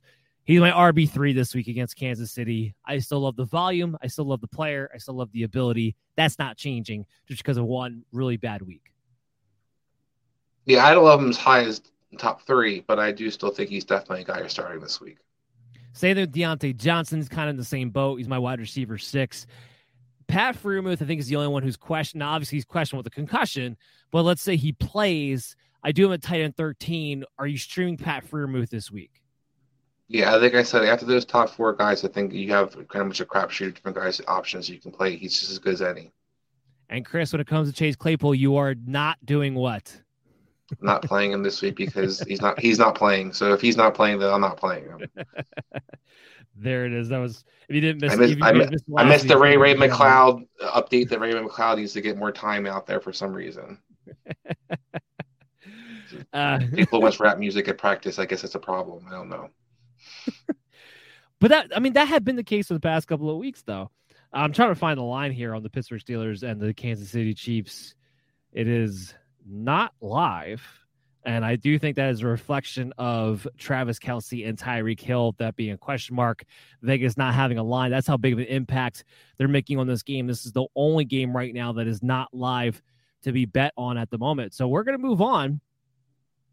Let's hope. I think tomorrow we'll probably have that, so we'll be able to talk about that game probably tomorrow as far as what our bets would be. But I mean, it's so heavily dependent on those two guys playing, which is why I'm not really surprised that there's no lineup there right now. So let's talk about Denver and Las Vegas. Drew Lock, he's back in the starting lineup, baby. Now, here's what I want to say about Drew Lock. And I don't want this on record, and he's going to my DFS lineups, by the way. Not Drew Lock, that is, but Cortland Sutton, my wide receiver 36. Drew Lock loves him some Courtland Sutton. Courtland Sutton will finally be the lead targeted wide receiver of the Denver Broncos this week. I guarantee it, with a shot for a big play, with a shot for a touchdown. And yes, why am I this happy about a guy who's been incredibly fantasy disappointed this entire season? Because I love Courtland Sutton. He's a good player. And Teddy Bridgewater refuses to give him the ball. So yeah, my wide receiver 36. You don't want to play in your fantasy playoff matchups. I'm not going to blame you. I'm not going to argue with you strongly about it. But he's going to my DFS lineups at $4,200 on DraftKings. Spoiler alert for tomorrow. I can guarantee you that. Yeah, I like Courtland Sutton for DFS purposes, and kind of with the reunion that you kind of talk about with Drew Lock and him. Drew Lock really loved throwing the ball. It's kind of hard, Courtland Sutton had his kind of take off and his shine before he got the injury. But I don't love Shurmur this year, and as a result, I don't think Drew Lock can really help enough to Courtland Sutton. So for your regular lineups, I wouldn't love playing Courtland Sutton this week. I just can't trust it with how bad Shurmur's been calling his offense right now. You probably, at this point, Courtland Sutton's always been on waiver wires in a lot of leagues. You probably have better options, more trustworthy options. But if you're looking for a shot in the dark, I think you could do worse than Courtland Sutton this week. Drew Lock, that's who he wants to go to with the ball. I like him more than Donovan Peoples-Jones. I'll give you that. Yeah, I'm totally in agreement on that fact. So that's just one of those sleeper things I want to slip in there right away. Don't get it twisted. Drew Lock's not a better NFL quarterback than a Teddy Bridgewater in my mind, but just for fantasy purposes, as one particular wide receiver, it does give him a little bit of life. All you care about is the running backs. Melvin Gordon, Javonte Williams. I got great news for you guys. Well, I mean, not great news for the player, but great news for you if you own Denver Bronco running backs. Jonathan Abrams done. He's undergoing season-ending surgery. The Raiders' defense is already not great against the run. When Abram doesn't play, they're the worst against the run over the past couple of years. It's not even close. So you love Melvin Gordon. You love Javonte Williams. They're both strong mid-level RB2s. If somebody were to go down, they'd be an RB1, but you're playing both of these guys with high confidence. Yeah, I think before even that injury, you were still playing both these guys with pretty much confidence. Now you're feeling really extremely confident having both those guys in your lineups. I think you can go wrong with it. Basically, this Denver offense is their running backs and nothing else. Pat Shurmur seems to forgot that he used the passing, has receivers and tight ends. And it's disappointing because Denver's got so much playmakers, but he has such a crappy situation right now for fantasy-wise. All you can really rely on is running backs. On the Vegas side, it goes back to the same go-to guys. Josh Jacobs, the usage is too good to not use him. He's my RB20. I don't have him as high this week. You don't really love the match against Denver either necessarily, but he's getting too much volume to not have in your lineups. And Hunter Renfrow, my wide receiver 15, I'm not backing off of him as a mid-level wide receiver too, just because of one game. Cleveland made a game plan that they just wanted to take him out. But for the most part, he's been the safety blanket. And we saw that without him leading the way as the offense, they could only put up 16 points against a ravaged Cleveland team. We still don't know about Darren Waller for sure yet, but he wasn't practicing again today. You play him if he plays. If not, Foster Moreau will become a top streaming tight end for me and probably get inside my top 12. You like that they finally did get him involved to a higher degree. He had 9 targets last week. I don't necessarily expect 9 targets, but him getting 7 or more is more the expected usage I'd have for Foster Moreau moving forward here. So I guess he's the only guy really of note that you maybe have a conversation about playing. Otherwise, I'm definitely playing Jacobs and Hunter Renfrow. Yeah, I'm just playing Jacobs and Renfrow, and I think nobody else really matters right now for this Raiders offense. They're definitely in the second half of their season, and Derek Carr seems to be playing like Derek Carr in the second half of the season. The playoffs are still alive after that win last week, though. The betting side of this game, it's a complete pick 'em for Denver and the Vegas. Complete pick 'em down the road. And over-under set at 41.5. It's a race to 20.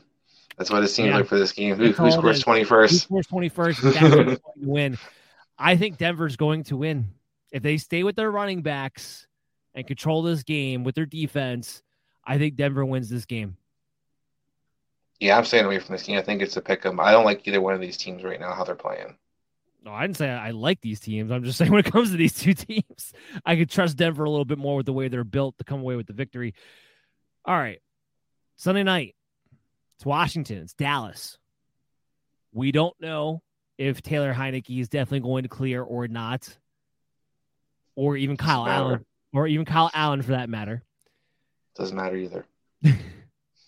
Antonio Gibson is reportedly dealing with a toe injury, and Ron Rivera said it's similar to what he had last year, which means it's a turf toe injury. Didn't practice today.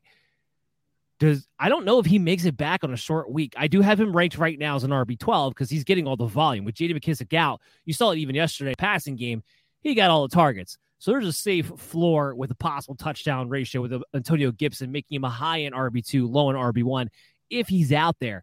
But have a pivot option. And by the way, I don't know if there's a pivot option on Washington for Antonio Gibson. So you're going to have to look elsewhere because I think you will see a healthy mixture of a Jaret Patterson and a Jonathan Williams. Yeah, I tend to agree. I think you could see both those backs. And, other than Gibson getting such an, ungodly amount of RB1 touches or volume, this offense doesn't really move the ball very much, doesn't score many points. Offensive line isn't that great. So overall, you look at all different factors. It's not a plug and play where you're like excited about having a backup guy who just be an RB1 de facto guy. We kind of stumbled into it this year. But you're just, in this situation, you got guys who are both probably going to get touches, and neither guy actually might get enough touches to actually matter. Because I think right now this Washington offense is just putrid. You really can't bank on getting many points out of it. I have Terry McLaurin ranked as a high-end wide receiver 2. That's if Taylor Heineke plays. If he doesn't, I will probably lower him. But he'll still probably be a wide receiver 2 for me regardless. Dallas gives up a lot of big plays. That doesn't change here with McLaurin. If they are going to move the ball, if they are going to hit a big play, it's going to be because of him. The volume's there. This past week against the Eagles, he hit a big play, but it had more to do with the fact that they were playing against Darius Slay and he had Garrett Gilbert at the quarterback position. It's been a rough year for Terry McLaurin, I know. But I'm going to be hard-pressed to find better options available to me than a McLaurin heading into Dallas. Yep, I'm like a broken repeat record again today because just like the quarterback, it's the same thing with these receivers. They've been all over the place, but where you got them, you really don't have a whole lot of better options. I want to put my lineup. I'm still throwing Terry McLaurin out there and hoping. So is there a Dallas Cowboy you're not going to play? Because I'm playing Dak Prescott as my QB6. I'm playing CeeDee Lamb. He's my wide receiver 9. I'm playing Amari Cooper. I do have him as a wide receiver 34. Gallup's the only one I have outside my top 36, but even him, you can make a very strong case that he's a boom or bust option if you need to hit a home run in a matchup against Washington. Pollard makes my top 36. Dalton Schultz is a top 12 tight end. All these guys, because it's Washington, have a great matchup. So the real question is, does Dallas get aggressive on offense, or do they do what they did last week against the New York Giants and say, you know what, we could just show up and win this game, and that's what we're going to do? Yeah, I'm getting tired of getting excited about Dallas's matchups every week and how many guys I can play from their lineup because I can sit there and name off all these great options, and every week it seems to be most of them miss. So right now, and since that Thanksgiving game, this offense has not been the same. It all comes down to Dak Prescott. Can he get back on the track? I mean, he's playing horrible out there right now, and he's not missing guys. There's no kind of continuity offensively. I was actually excited to kind of see both Pollard and Zeke both look decent, especially Zeke actually looked like he can maybe break a 10-yard run once in a while right now. So the 2 factors, the offense should be trending in the right way. You should be very excited about what you want to put out there. But Dak Prescott has been so awful that after last week and the week before, last couple weeks on great matchups on paper, I don't know how confident you can be with putting any of these guys in your lineup other than CeeDee Lamb. I think you're confident about Ezekiel Elliott, too. He practiced in full today. He's still leading the way in the backfield. I mean, I feel confident about both Zeke and Tony Pollard. I think I'm just playing both of those guys and feeling pretty good about that. And, yeah, I'm with you on CeeDee Lamb. He's the wide receiver you want to own.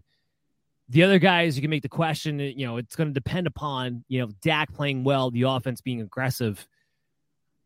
I feel like I'm going to give the same analysis I did with Terry McLaurin, but it's one of those things where it's going to be hard to find better players in a better matchup this week, depending upon what your options are. Now, in the case of Amari Cooper and Michael Gallup, there's definitely safer options because it's been a while for Amari Cooper and even Gallup. 5 weeks since over 41 yards. 5 weeks. Yeah, exactly. So it's been a while for Cooper. And then on Michael Gallup's side, his usage has actually kind of been there, but he's what we kind of expect him to be. He's a boom or bust wide receiver 3 option. He's either going to hit the big play, get you a touchdown, or probably get you 50 yards and call it a day. So there's going to be safer floor options, I believe, you can turn to this week, but they're still in the conversation when you're going through your lineups, when you're going through your flex options. And I think that's what makes this thing so maddening. And even Dalton Schultz, who I was kind of ready to write off, but then he comes back and has a big week. And it's like if they play conservative and play close to the vest, they could go right back to Dalton Schultz at a high rate again against Washington, who talk about teams who let up tight ends score on them all the time. That's Washington to a T. So that's where Dalton Schultz is he's a top 12 guy. He's a streaming option for me this week. Yeah, I mean, I think that numbers-wise, you have to go with that. It's just production-wise for Dallas right now, it's really hard to pick who's going to be that guy. I know last week, like we said, we were kind of both down on Blake Jarwin. We're like the receivers. Receivers kind of busted other than CeeDee Lamb, and Jarwin has stepped up. So this week's going to be interesting to see kind of how that role feels. Now, you talk about Zeke Elliott and feel confident. I feel it's confident you can start Zeke and you're putting him in your lineup. What you don't have anymore is that you're not getting a RB1 anymore production. No, agree. And I have been at RB13, so I has a high-end RB2 heading into this game anyway. They don't have the lines up for this game. I'm going to assume there will be one for tomorrow. I don't know. That's because they're waiting on Washington, their COVID-19 situation, and what they have before they make a line. That could be the case. They have a lot of guys, especially with Antonio Gibson, banged up. Dan Snyder's holding it up probably. I heard he's trying to yeah, well, that's stop the investigation. That probably too. I would assume by tomorrow when we have our MD's DFS contest and lock bets of the week, we'll be able to talk about that and the line. So let's dive into the Monday night game. How is this the Monday night game, by the way? Miami Dolphins, the New Orleans Saints. It's going to be a snooze fest. Defenses to be had here. I like the Dolphins defense. Like the Saints are streaming defense. If you need defensive options this week, both good options, I think, for you this week. Offensively, it's going to be brutal. So Jalen Waddle hasn't officially come off the COVID-19 list. We still have to see if he's going to be able to or not. If he does, I think he's the only player. Well, I was going to say the only player in the game. He's the only player on the Dolphins that I would feel confident in playing. Slot receiver tends to do okay against the Saints. He's getting all the volume. You're playing him if you have him. But whether he's active or not, I'm not playing Devontae Parker. I don't want to play Mike Gesicki. I'm definitely not touching the running backs because who knows who's going to have the ball after that performance by Duke Johnson last week. And plus, it's the Saints anyway. It's not a great matchup either. So, Chris, I guess outside of Waddle, are you going to play a Miami Dolphin? I do have Mike Gesicki at tight end 10. I do have to mention that. If Jalen Waddle does not play, I would play Devontae Parker. Now, I know a lot of people are concerned about the Lattimore matchup. Don't look at Devontae Parker like he's any kind of slouch. This guy's been matched up with some of the best corners over the last few years, including Stephon Gilmore the last couple of years in New England, and lit him up. So he can't beat some of the better receivers. And while Lattimore was awesome last week in a sense, because he shut Mike Evans out, Mike Evans also got hurt.